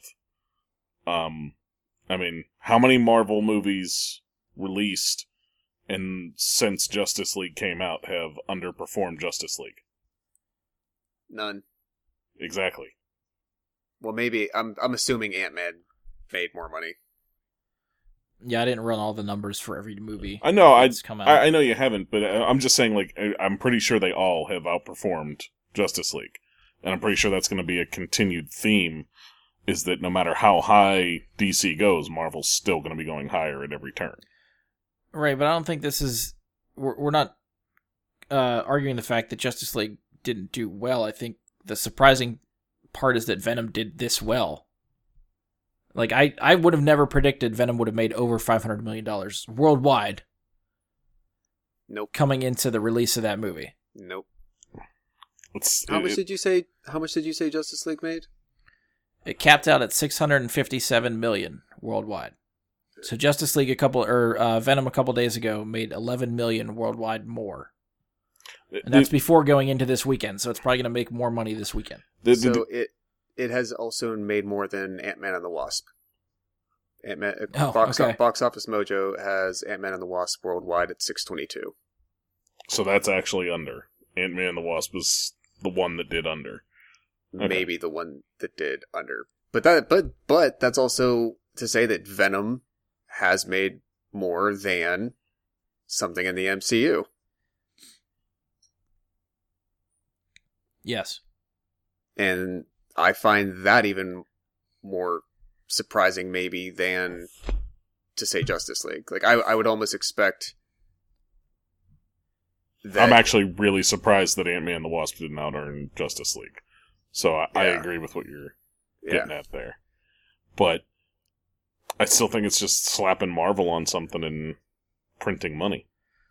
Yeah, that's the thing that's debatable. Is Venom actually that good, or is it just a moving-going audience that doesn't know what they're watching and how it connects and fits into other things? And like Mike said, you just slap Marvel on it, and they're like, "Oh, pretty red colors of the banner." I'm seeing that. Maybe. I'm trying to think of the general audience. I don't know. Andy, did you see Venom? I did not. All right. It would have been an interesting movie had it not been about or called Venom. What?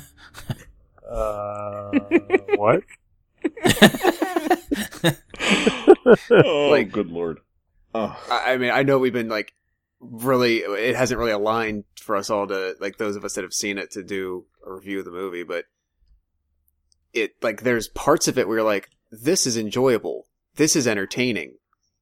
This is positive. This, like, I'm having an okay reaction to this element or this. See, but then when you pull back for a moment and you're like, okay, wait, here's the character Venom here's what I know about it. Here's the background. Here's all the stuff that's tied to this thing. None of that is why this movie is enjoyable. And it doesn't seem to have anything really to do with what they made. So yeah, I can't figure out. Josh, not to interrupt your train of thought, but I just caught this from the article that Box Office Mojo posted last weekend. So I guess Venom opened in China last weekend. Okay. With 111 million. Seems reasonable for the biggest country in the world. Yeah, that's the thing. Yeah. Like, it's so hard. Like, it's so hard to make apples to apples on China anymore when you have They're a 4 billion and a times. half people. I was going to say they're 4 times the Right. size of our country. But like, if that's the opening weekend, like Venom could be on pace to cross 800 million worldwide when it's done at the theaters. Mm-hmm. That's Deadpool money. Mm-hmm. That And you know, It's Sony's weird. going to take the wrong lessons away from this movie. We of know course they that. are. We already know they were going to take the wrong lessons based on what they were planning off that damn end credit scene. Yeah. Freaking Raggedy Ann. Don't spoil. Don't spoil. I'm not. That's all I'm going to say. This makes me upset. All right, so I'm going to try to spin into the rest of the stuff I have Yeah, here. So, yeah. compounding off of Venom's box office, which was, like we said, more than anticipated, the article that I posted talked about how this movie is going to help save Sony Pictures and what that means for Spider-Man. And this is, again, stuff we've talked about numerous occasions, but I like to revisit every time this comes up because it still boggles my fucking mind. So, keep in mind that, yes, Spider-Man can be used in connected Marvel Cinematic Universe movies. But, as we've discussed before, the rights still belong to Sony. They are effectively loaning Spider-Man to Marvel in an effort to help their own studio. So far, those plans have been working. The article talks about how if Venom would have failed at the box office, it could have set Sony in a position to try to sell Spider-Man rights back to Marvel just to stay afloat. Instead, Sony is now doubling down on these spin-offs, which they've confirmed Morbius with Jared Leto is happening. They've got a rumored Kraven the Hunter movie happening. We've probably got an inevitable Venom sequel now in the works. So wait, did you three see Venom Mm-hmm. Yes. I did, yes. in the theater? Mhm. Yes. Sellouts. Mm-hmm. I redeemed a free movie pass, so I paid nothing for the goddamn movie. I can kind of claim that too because we joined the AMC subscription thing. So I just have Oh, like a bunch of. all three of you stood up and got counted. Well, yeah. I'm not. Yeah. You know what? I'm not going to say you're wrong. I honestly, curiosity got the better of me, and I just want to see if it was as bad as I expected it to be. Yeah, there's a time and a place for that. You know what it's called? Home Netflix, video. bitch. But see, Andy, now you're missing out on the conversation that we're having. No, I'm thoroughly enjoying it. All right, so again, we seem to revisit this every time this Venom Spider-Man spinoff talk comes up, but after Venom, it seems like Marvel won't be able to get Spider-Man back anytime soon. The scary part is that Sony continues to make money with these Spider-Man spinoffs. It's not. Will we ever get to the point where they decide they don't need Marvel anymore? So No. my thought on that is, if they decide to take Spider-Man back from Marvel, can Marvel just go to every person they try to pen in to be a writer, an actor, whatever, and say, you know what, we'll just pay you not to do it? Would that cause? I mean, I'm sure it would cause a lot of legal problems, but Yeah, I don't see that as a viable option. I mean, if they really, really want Spider-Man back, just play politics on it, man. Just go straight for the throat and say, nope, we're going to pay them double not to do your movie. I feel like the only way right now that Marvel will be able to get Spider-Man back is if they buy Sony Pictures outright. The entire fucking studio. Yeah, and why wouldn't they at this point? And they could have been in that position if Venom failed, because Sony Pictures is not doing very well. Their biggest moneymaker is still Spider-Man. Oh, I know, but why couldn't they still buy them? We're talking about fucking Disney. Right, but the Because that I'm just saying- doubled the price tag. right, yeah, they're going to end up paying triple, 4 times, 5 times. The price is going to keep skyrocketing as much as each of these Spider-Man spin-off movies makes money. And all that'll happen is they'll release the next one that's not Venom, and it's going to tank hard. Do you think you're getting a That's large what I think. movie-going audience to Morbius? Hell Or no. Yeah, that's the next litmus test, yes, because that was the same problem Sony did with all the Spider-Man movies they did before, is they pumped them out so quick that everybody got on Spider-Man fatigue and nobody wanted to see them anymore, and they all ended up going downhill. We might actually end up doing that with the next movie out. If they do Morbius next, like you said, I don't think he's a well enough character. They're going to hype Jared Leto as being in a Spider-Man movie. Yeah. Without Spider-Man. Yeah. This is as much as I will try to say about Venom to explain my feelings on it without doing major spoilers for Andy, but the major problem that I think they're going to run into is enough people, I think, have seen an image of the character of Venom. Even if you're not a comic book person, even if you're barely a casual comic book movie person, I think enough people kind of had familiarity with the image of that thing. And when I said earlier that they didn't really make a movie about the character of Venom, I think it's because the core to Venom's appeal is that he's supposed to be an anti-hero. That's how he became popular to fans. But the problem with the movie they created is that in order to be an anti-hero, you still have to have a morally ambiguous compass. And that movie pretty much all but eliminated that. Yeah. Because you have to like Tom Hardy. You have to like Eddie Brock. You can't have an anti-hero without a real hero. Yeah. And it lacked a real hero because they didn't have Spider-Man.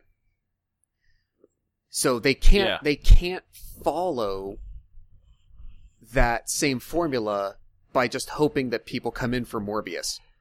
Or create, like, I don't even know anything about Morbius, and I doubt anybody else really outside of deeper comic book circles does. I only know Kraven the Hunter, the name, because I hear other people mention it, but I don't know anything about him. Yeah. To bank on these unknown singular characters, not even a team-up or a duo or anything like that, to just have this name recognition, association of name recognition to Marvel or anything else, is not going to do it. I'll flat out say there's not enough canon out there behind either Kraven or Morbius to carry a feature film. Venom has hundreds of issues of comics dedicated just to Venom. He spawned his own comic series. He spawned several comic series. He spawned off other heroes off of him, like the other anti-heroes with Anti-Venom, with now Agent Venom, Carnage. I mean, there's so much that's come from just Venom. He has his own little slice of universe within Marvel. Morbius and Kraven have none of that, because they're Morbius and Kraven. While they made good villains for single issues of Spider-Man back in the day, trying to bring them forward into some magic money-making movie is not going to work unless they can market it in some way where they don't have to be aware that it's tied to Spider-Man. Because, Morbius got a lot of popularity back in the day because he was really the only vampire in comics at that time, because the comics code did not allow for it. But because he was a living vampire, it was allowed. Because he wasn't undead. So well, maybe we'll get lucky enough that they'll get this Morbius movie out, or Kraven or something, before they really pump hard into production on a Venom sequel. And if Morbius falls flat on its face, they'll cancel the Venom sequel. I'm hoping they dump tons of money into both of them and lose their ass on it. Of course, that's what we're all hoping for. See, I don't think they will on a Venom sequel. Not on Venom sequel. I'm talking on Morbius and Kraven. I'm hoping they Kraven, dump tons of money into both of those movies and lose their asses on them. Yeah. But yeah, because if they're smart, they would push the Venom sequel out first before anything else. And you'll see that that budget will probably double If it was 80 million for this, you're going to get 150 million plus for the sequel. Mm-hmm. And they should and if they want it to succeed, they would introduce the characters of Kraven and Morbius in some way. Don't be giving them ideas on how to save this universe, Mike. They're not listening. Let's be honest about this. That's beside the point. If they wanted to work, they would have to go that route. They're not going to go that route. Who's the head of Sony? Pascal? Or she used to be? She used to be, She used to be. I would say, I don't know if she's one of our 3 listeners. Yeah. Andy, I know sometimes you have some timing issues keeping up with your like anticipation movie lists, but then do us a favor in terms of like trying to, I don't say like prove us wrong per se, but when Venom hits DVD in like January or February, do your best to pick it up early and spend your $1 on the red box, and then come back and tell us if we're crazy or not. Okay. I actually liked it a lot more than they did. I don't know where Josh stands on it. I'm purely mid range with that movie. I think if you take out the last 15 minutes and replace it with a better last 15 minutes, you have a damn good movie. Personally, I think you have a better movie, but I don't think you have a good Venom movie. Yeah, I think I'm more in line with Josh. I think they said if that movie was not about a character called Venom doing exactly the kinds of foundational things that the character of Venom does, it would have been potentially interesting, and you'd probably have a better opinion of it. But what they made was not that. I can get on board with that. You're right. There's a part of that movie somewhere in the middle, leading into the third act, where something, I'm trying to be as vague as possible. Something has been, so it causes a certain feeling, and there's a 180 degree turn for something at that point in the movie, which is never explained, and then you're just led to go with it into the climax of the movie, which is sort of redeems or makes the hero, and it really irritated me, and that part stuck out to me. Yeah. Which we can talk off the record once, if Andy is gone. We can talk. You guys want me to get off the call? I mean, come on. No, I'm not. No, I think you guys are like beating around the bush. Just tell me, I'll hang up.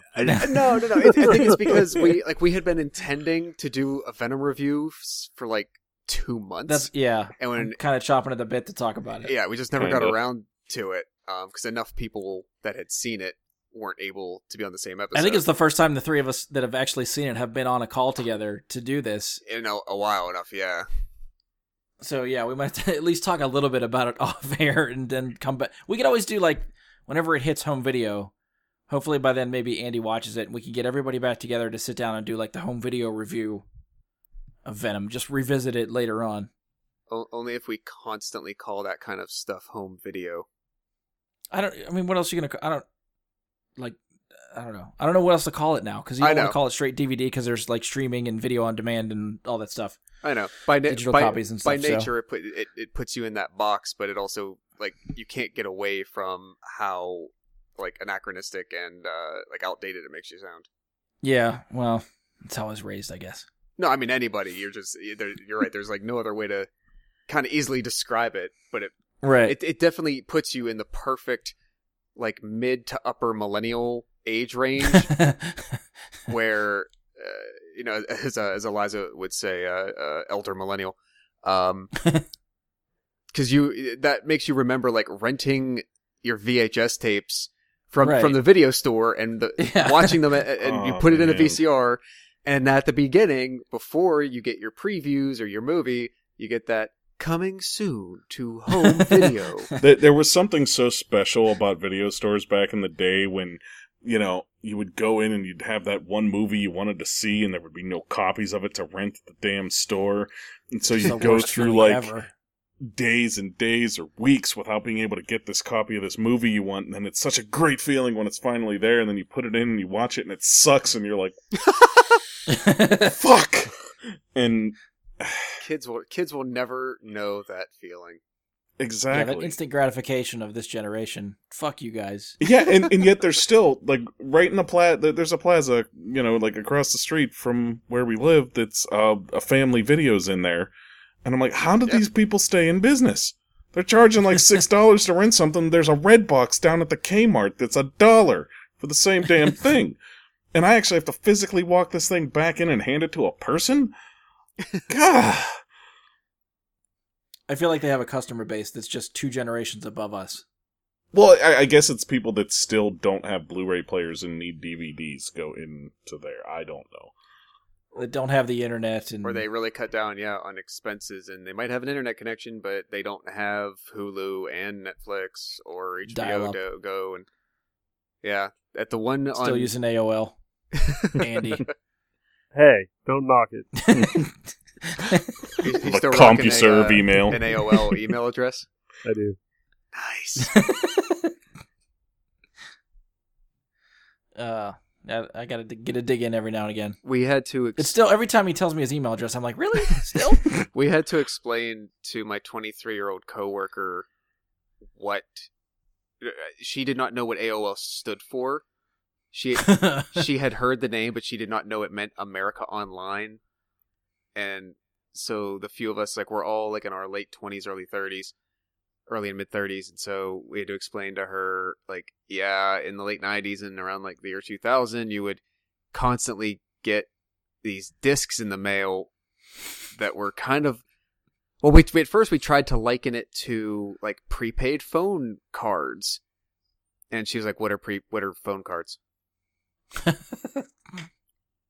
Yeah. So we had to take a different tact. Well, if you would try your best to not have to pay as much for your monthly internet fees. So if you could get these promo discs for free hours from people you knew, you could use that for this month. And then it was trying to find, a fixer or to get a hit for next month. It was a good time. Comparing it to addiction, that's the way to go. Damn it, Al Gore. If I had anything else, I was going to question about. Bringing it back to the Sony Marvel Spider-Man stuff. Marvel is currently using Tom Holland as Spider-Man. Do we think if Sony gets to a point where they want to use Spider-Man, they might just leave Tom Holland alone and cast their own Spider-Man? Do you think that's a possibility? Is that? I hope so. I mean, I would hope so too. But is that part of the deal? Does anyone know strongly enough?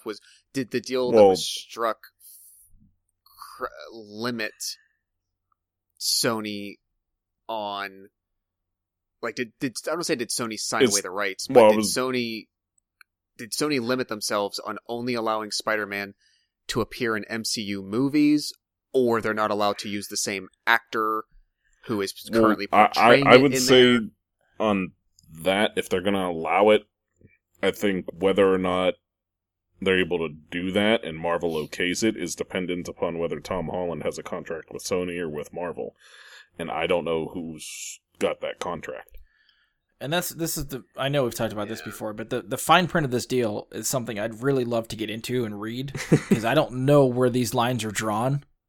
And we've talked about using characters before. If Venom is used by Sony, does that mean Marvel can't use Venom now? Right. If Spider-Man is in an MCU movie, does that mean that Sony cannot use Spider-Man, or specifically can't use Tom Holland as Spider-Man? If they could have cast another actor, why not use a different actor to play Spider-Man in Venom? That would have solved a lot of their problems. So it's really fucking weird, and I don't know if we'll ever know. I don't know if there's a time limit or a set contract of how many movies Sony is allowing Marvel to borrow Spider-Man for. If they signed and said, okay, well, we'll give you Spider-Man for 5 movies. You get him for 3 of Spider-Man solo movies and 2 Avengers movies. So when those movies are made, do they try to come back to the table and renegotiate? Or is Sony just going to be like, okay, you're done. We want him back. He's ours now. If Sony were to do that and they wanted to keep Tom Holland and they were giving Marvel a hard time, it would be so great if Marvel just killed him in whatever last movie there was. Honestly, if they went through that many movies, I think Sony would recast Spider-Man. I don't think they'd continue to use Tom Holland for that many movies. Well, and remember, Sony, those Spider-Man movies, while recognized as part of the Marvel Cinematic Universe, are still Sony movies. Correct. They are made by Marvel Studios, but not for Disney. Right. They are made by Yes. Marvel Studios for Sony Pictures. Yeah. Yes. So, I don't think they'd have the latitude to make the decision to kill off Spider-Man. That's the thing. Even the fine print of the very first press release for this deal is it talks about who ultimately has creative control over these movies, and it's Sony at the top of that food chain. Right.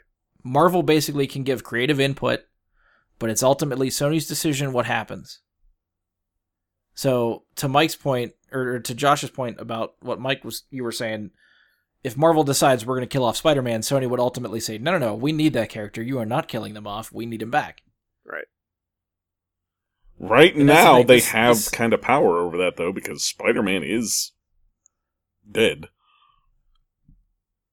Yeah, but I mean, the filming They've is all filmed a wrapped sequel, and everything so, on the yeah. next movie, but it's no secret that he's getting another movie. yeah, I'm aware of all that. I'm just saying, technically they could reshoot some shit, if Sony decided to get a little uppity now, per se. Yeah, I don't know. Well, A lot of the cards are in Sony's hands, and I don't like that at all. And I don't know if it's ever going to get to the point where they can renegotiate, like Marvel has anything to... I think we'll be having Bargain the with? same conversation when we're 70, dude. It'll be Yeah, the same. that's what I mean. Every time we fucking revisit thing. this, I feel like we talk about the same talking points, and nothing's really changed. But well, if you wanted to really slice some of the details, remember that Spider-Man: Homecoming and Black Panther both take place. Black Panther takes place in like the immediate 2 weeks following Civil War. Mm-hmm. yeah, Homecoming, I got the impression, maybe another 6 months. So I got but- the impression but- it was pretty immediate. Okay, so if we're crunching that down even further, there's a pretty well-established lag of time between Civil War and Infinity War. Like, Cap is in exile for a long time. Mm-hmm.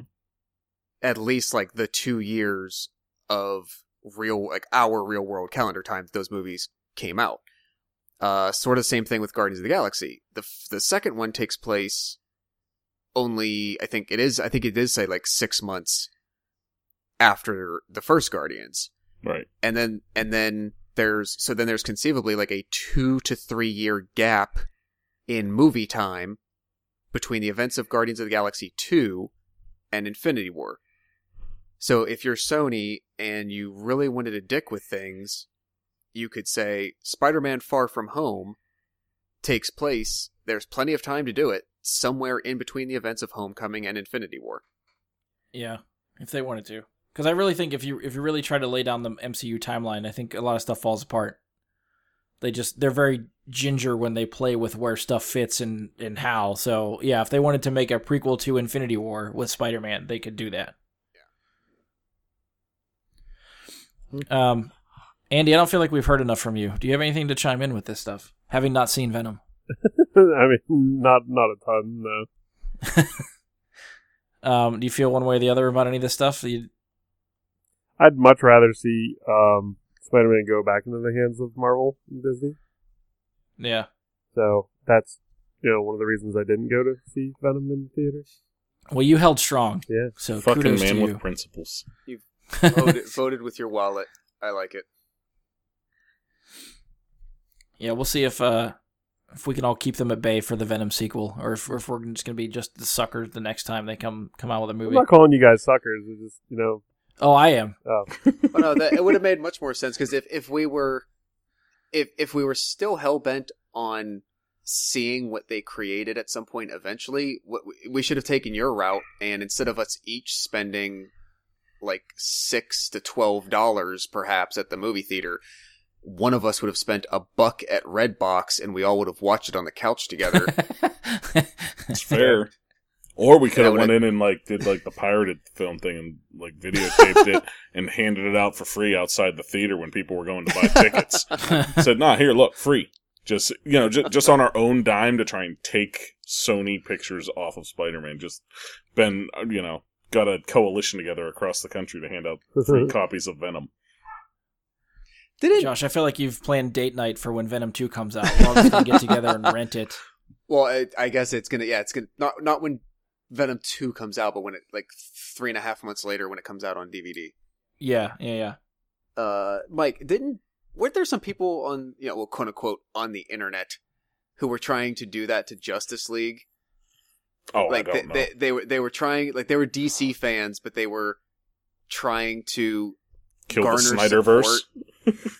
No. Like they wanted Justice League to do so well that they were trying to get people to like not go to Thor because Thor came out like 2 weeks before Justice League, so they didn't want it to outperform. So they were like trying to get a bunch of people like internet support to go see Justice League and don't go to the theater to see Marvel movies. It was something like that. It never works. It's like the internet that was trying to boycott Force Awakens because of a black stormtrooper. Yeah, that kind of stupid shit. Just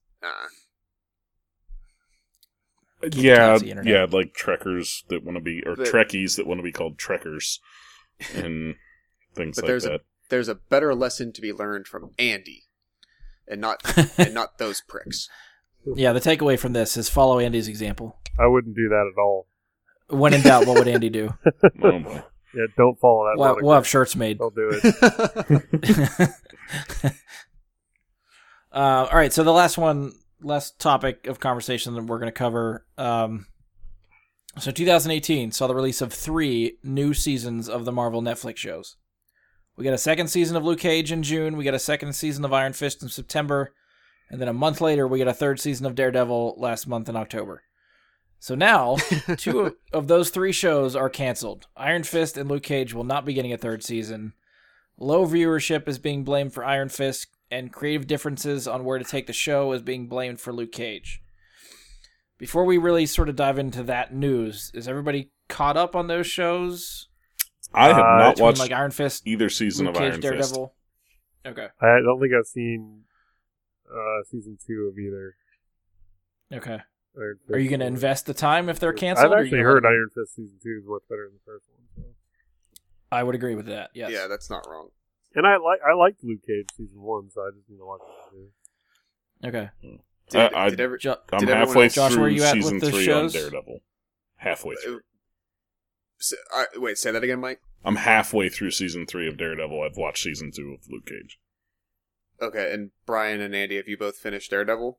No, Yes. I have not watched season 3 yet. Okay, so I've watched both Luke Cage and Iron Fist, and I'm halfway through Daredevil. Okay.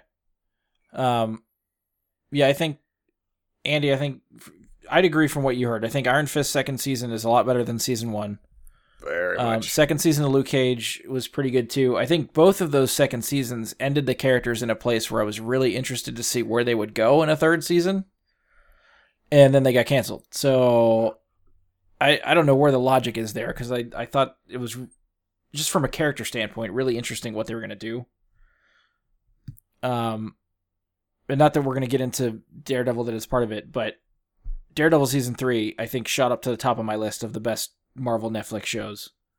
So for you guys that are in the middle of it or haven't watched it yet, I think you're in for a treat. Yeah, I'm liking it so far. I'd say I come down in a different camp on Luke Cage than you did. Like I feel like it was good, but it still suffered from a bit of the pacing issues that the first one did. Like it lingers on one idea for a long time. Yeah. I feel like, I think Brian and I talked off air about Luke Cage when I said I feel like it could be 3 or 4 episodes shorter than the season was. Yeah. All those shows, they end up going back to not even per se plot points, but like character internal conflicts. Yeah. And they just linger on those for way too long sometimes. I did enjoy it, but I feel a little bit opposite, that I actually, after specifically the very last episode of Luke Cage, I was like, I don't know where they could go from here. If this is where we're starting the next part, this doesn't sound intriguing at all. See, it sounded very un-Luke Cage to me, and that was interesting, where they left it. I think they could have ended it differently, as opposed to the route they took. Same general idea of ending. I'm trying not to be spoilery here for Andy, so I'm going to say the same general idea of the ending, but not take that little bit of a twist to it, and just leave it be the end of the series. And boom, we're done. Yeah, if we knew going in it was a series finale, sure, but being the end of a season and expecting a third season... No, I'm saying, like, that's what I'm saying. Like, if they were going to end that series right there, and not, like, remove that little bit that you're talking about, the kind of not Luke Cage-like, take that part out, but leave everything else the same. And it's like, alright, you can end there. Yeah, I guess I could see that. Because I mean, I really think that both of those seasons had a better villain. I think the Luke Cage season 2 actually had a pretty good villain, and season 2 of Iron Fist had a pretty good villain too, compared to past seasons. I would agree. I think Bushmaster was a much better villain than Diamondback. Diamondback was very lackluster to me. I thought Copperhead was great in the first season, but Diamondback, not so much. And I thought Bushmaster was Cottonmouth, not Copperhead. Ah, yeah, Cottonmouth. I'm like, Copperhead. What the fuck that's are you a talking snake with CO, same difference. All right, so just spinning off from, we've sort of given rough estimates, or not estimates, but rough reviews of what we sort of thought of the shows.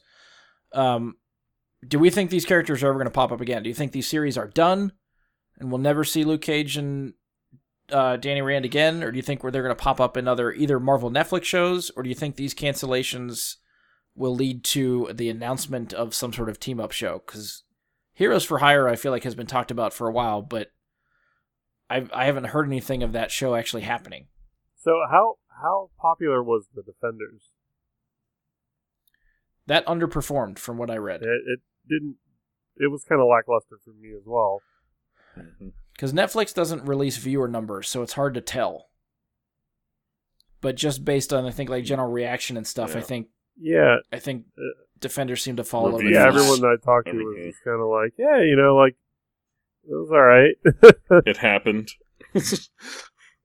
I think people were expecting a lot more out of it. Yeah, that's because the promos I had with it is like I had very high expectations for it, and then when I watched it, I was like, "Huh." For a couple years of build-up.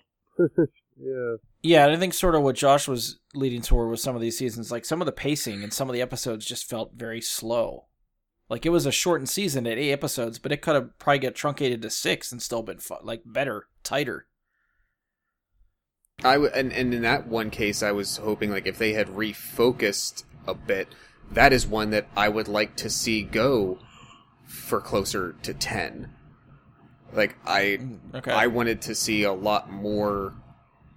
Like here's all these people's abilities, and you rarely had enough action sequences of like Daredevil and Luke Cage just fighting side by side. Yeah, like that's what they needed to plow into more. I don't know. I think part of it is like, again, devil's in the details of these agreements. Is it Netflix's decision not to move forward with it? Does it have to be a joint decision between them and Marvel Television? Does Marvel Television hold all the marbles? Because the easy explanation is they want to grab these characters back and end these contracts with Netflix so that they could potentially have it for the Disney Plus app. Right. That's the easy answer. The wrinkle in that, though, at least from what I've read, is that since the Marvel Netflix shows veer towards more of a mature audience, Disney does not want that type of stuff on their streaming platform. They want it PG-13 and below. That's crap. Yeah, I guess, I mean, I didn't think of that. When I think of, like, the Loki show, I probably didn't expect it to go as realistic or dark as Jessica Jones or Daredevil were produced, but I don't know. I guess I don't think of them.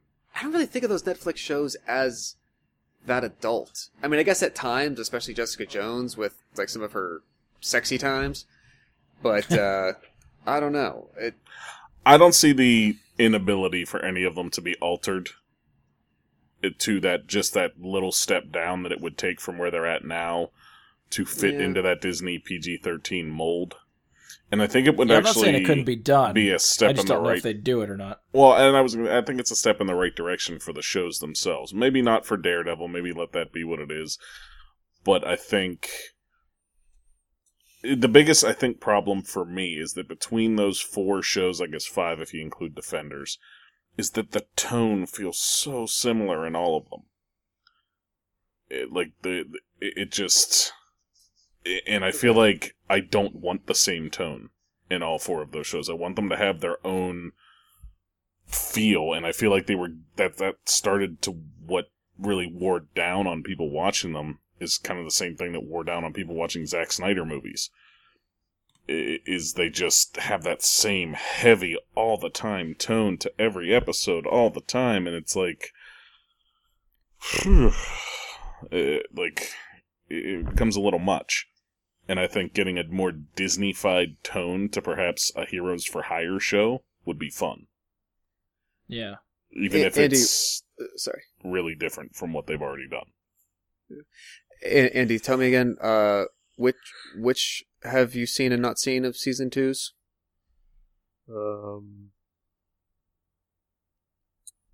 Did Jessica Jones do season 2? Mm-hmm. Yeah. It did, I yeah. didn't see that. Okay. That was like late last year that came out, I think. That was not last year. That would have been 20... Well, yeah, that would have been 2017. Yeah. I did not see Iron Fist season 2, and I did not see Luke Cage season 2. Oh, And okay. I did not see Daredevil 3. Okay, so you basically saw, call it phase 1, like everything up through the Defenders. Did you see Punisher? Yeah. Jessica Jones was this year. It was March. Yeah.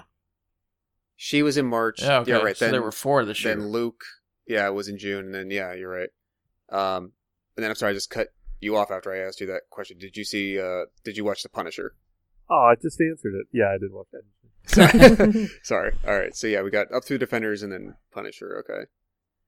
I mean, based on where you left off, if you've had the least exposure so far to the storylines, is there, like, knowing that at this point they are not going to continue with those separate properties, is there anything else that you think, like another way you think you could potentially see them utilizing them, but keeping them there? Like, could they reform it? Like, other than, say, Heroes for Hire, is there, like, another way you think they could reform using all those people? No. You don't think they? I don't think they could either. Like, in the way, like, do you think they couldn't be like a supporting character on Jessica Jones? Or, I mean, Luke Cage kind of was at first. He was, yeah. A little He bit. was in quite a few episodes of Jessica Jones season 1, which made me excited to watch Luke Cage. And you know what, Luke Cage season 1 was pretty good. So, And there's an episode of Luke Cage season 2 that makes you feel like, oh, Heroes for Hire would be a really fun show. Mm-hmm. Yeah, and I was hoping that was going to carry through more, and it felt more like either a remembrance, either like a tease, like, we might do this, we don't know. Right, that's what I thought that was going to lead toward, is something like that, yeah. Or it made me remember, like, we're going to release Iron Fist in a couple of months. We would really love you guys to watch it, because we know how much you all hated the first one, and maybe if we give you this little taste of these two together, it'll feel different to you. And so when Which it did. And it did. It very much did. It even felt different from when they were on screen a lot together in Defenders. Yeah. So I don't know if that was more like, if we'll leave the breadcrumbs, please follow us. Please, dear God, follow us to season 2 of Iron Fist. So, just to throw it out there is another potential reason. We have the end of Phase 4 coming up. So, or Phase 3. I'm sorry. Yeah. We have the end of Phase Avengers 3, 4. the beginning. Yeah. the beginning of Phase 4, the end of Phase 3 coming up. And Marvel has just acquired the X-Men. Okay. And they have just acquired the Fantastic Four. They've acquired all these things. What that makes possible as a run into Phase 4 for them to put together is the team of the New Avengers. Now, New Avengers was its own series, and I believe the first team of New Avengers included Luke Cage, Wolverine, Spider-Man. It was led by that core group. Jessica Jones played a big part. And See, I think it's going to be highly unlikely if we're going to see these guys jump from a Netflix series to a big screen. I don't know that we're going to see them jump. I think we may get recasted in new characters. See, I don't know if I like it, but I'm saying I think that leads them down the path they need to go, the New Avengers, because we're going to be losing the Avengers. Right, but I think that was the second round of characters we've got movies from, like Doctor Strange and Captain Marvel. That's going to be your new team of Avengers, not the TV guys coming over. Oh, that's why I was saying I don't think it's necessarily the TV guys all. I'm saying Luke Cage and Jessica Jones played a part in the New Avengers, but it was also Spider-Man, it was also Wolverine, a character we don't have recast or any idea what they're going to do with yet. Beast, the Scarlet Witch, these were like your core New Avengers when they first came around. And I could see that being the direction they try to take things, is that I don't see Doctor Strange being an Avenger. When they ever do the team-up Avengers movies, you'd be damn sure he's going to be there. Yeah, but I don't see him joining the team, if you know what I'm saying. Like, I don't see him being an Avenger. He never really has been an Avenger. He's always... I mean, whether they're considered part of the team or not, I feel like if they're in the Avengers movies, they are an Avenger. For cinematic like, it's purposes, it's just an excuse to get these characters together in a movie. Right, for cinematic purposes, he's there, but he's not on the team. Like, officially, he's not, knighted the way Spider-Man was as, okay, you're a kid, you're an Avenger. Yeah, because I feel like the exception is the opening of Avengers 2 when they are the team of Avengers. I don't know if we're going to see that. And like, I feel like everybody's going to go split their separate ways after every Avengers movie. They're going to do solo movies, and then something's going to happen to pull everybody back together in another team-up movie. That seems to be the formula. Right, and I don't necessarily think that formula is necessarily wrong. And I don't think that you're wrong about what you're saying on the formula. But there needs to be a new team. And we don't know who all's going to survive. We don't know the future of the Guardians at this point. We know they're going to make a Guardians 3. But beyond that, I don't know what's going to happen with that franchise. Yeah. But to say that, they don't need something like a retitling, a new something to go on for the Avengers team to be accepted or to be a new storyline, because they really have to reset. It can't be, I think, the same thing just over again. I think it needs to be a reset on how the formula works as well. I don't think we can have a 10-year build-up again to another big Avengers movie. I think it would be much better played to have a 2 and 3 year build-up for the next few phases to the big movie, as opposed to having, like I said, the Thanos build-up. Have a 2 or 3 year build-up to the, Secret Invasion. Have a 2 or 3 year build-up to Galactus, to Doctor Doom, to, Onslaught. Something along those lines, as opposed to the giant build-up in the giant movie. And I don't know, I think it would play well to take that turn and take a couple of those characters back. But yeah, I can see where you're going. I don't know if my thought is that involved, but it could it potentially be that since they now have the mutants back and Fantastic Four people affected by environmental factors that have enhanced abilities and whatnot. Maybe they just don't need characters like Luke Cage and Iron Fist anymore. They just have other people who kind of came across things in somewhat similar ways, or they're, modified people enough that they feel like, okay, well, we have enough boxes checked in that realm now. We just don't need them. You talk about on TV and movies? Yeah. Or... Okay.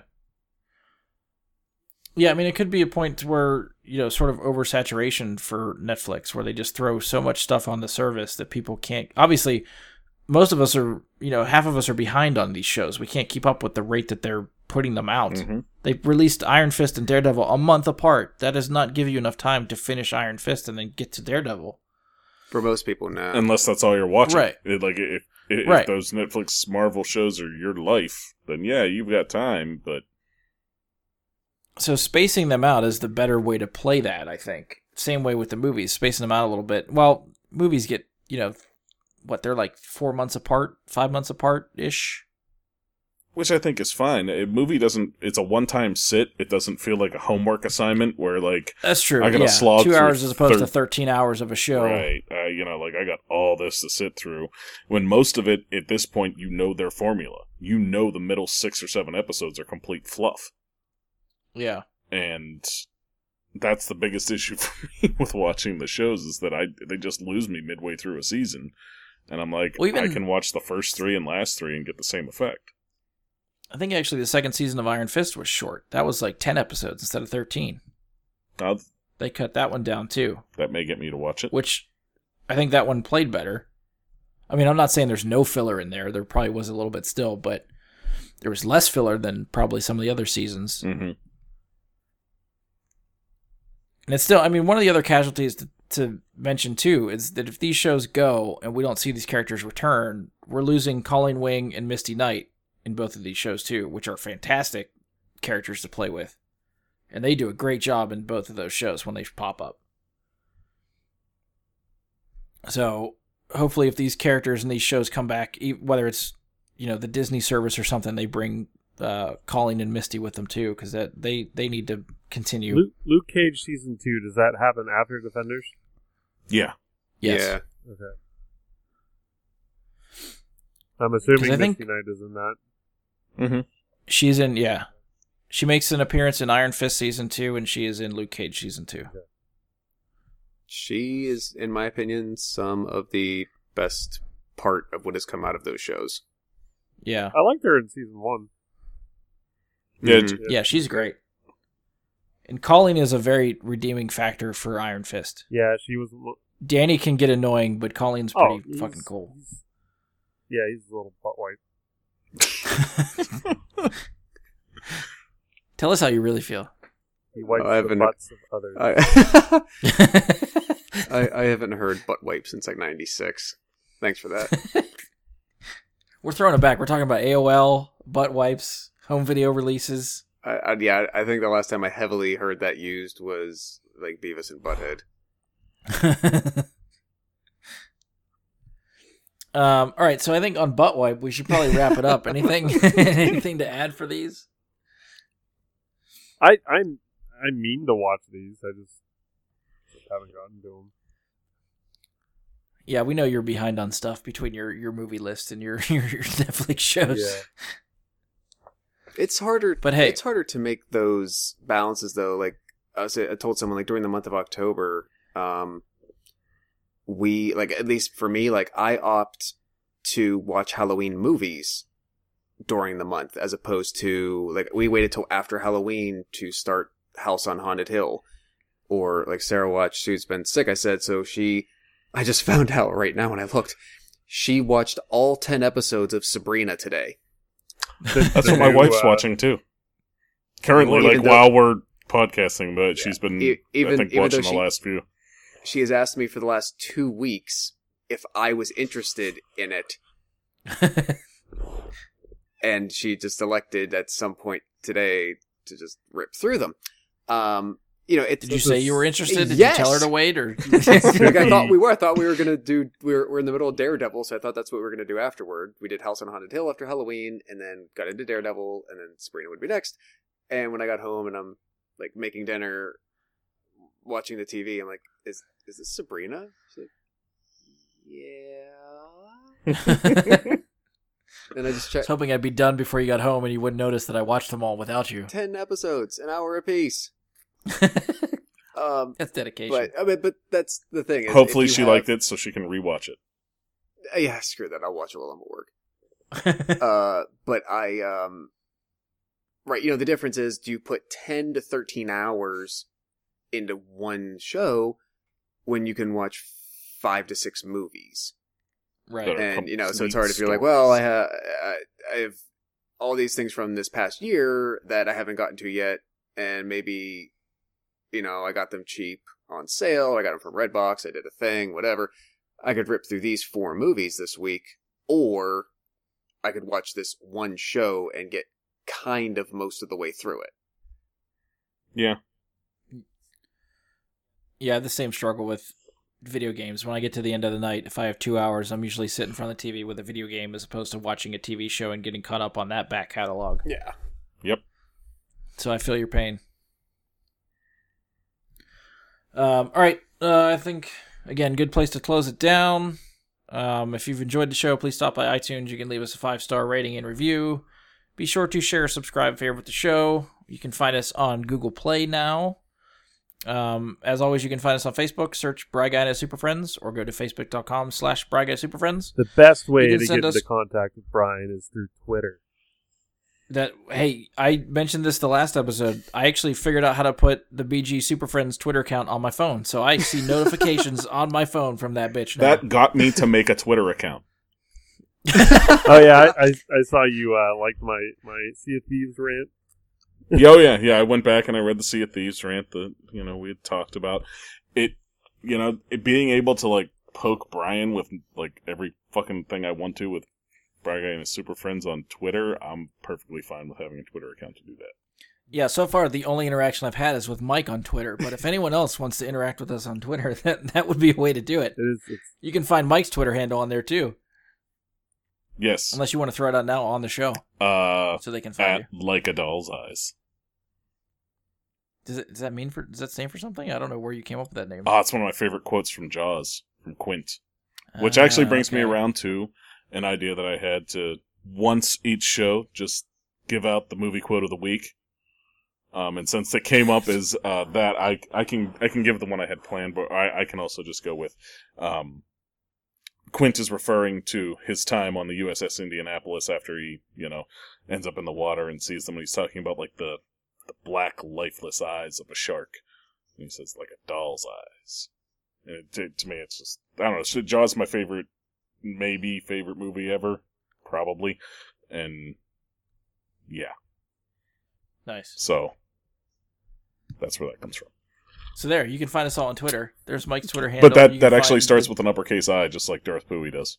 So it's actually like Oh, it's all fucking. That's why I couldn't tag you in the first thing I tried to tag you in, because it wouldn't. I was trying to do an L. yeah, it's an Oh, I. God damn it, Mike. I'm sorry, the actual L beginning to it was taken. So I, See, that's what happens when you come to Twitter late. yep, but it still looks like it says what I want it to say, so that's good enough for me.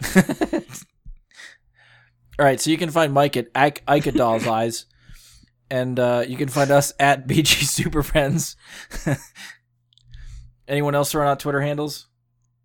You stay anonymous. No, Oh, I I don't mean, care you about could Twitter. Yeah, you can probably message me. I'm at the Druid79.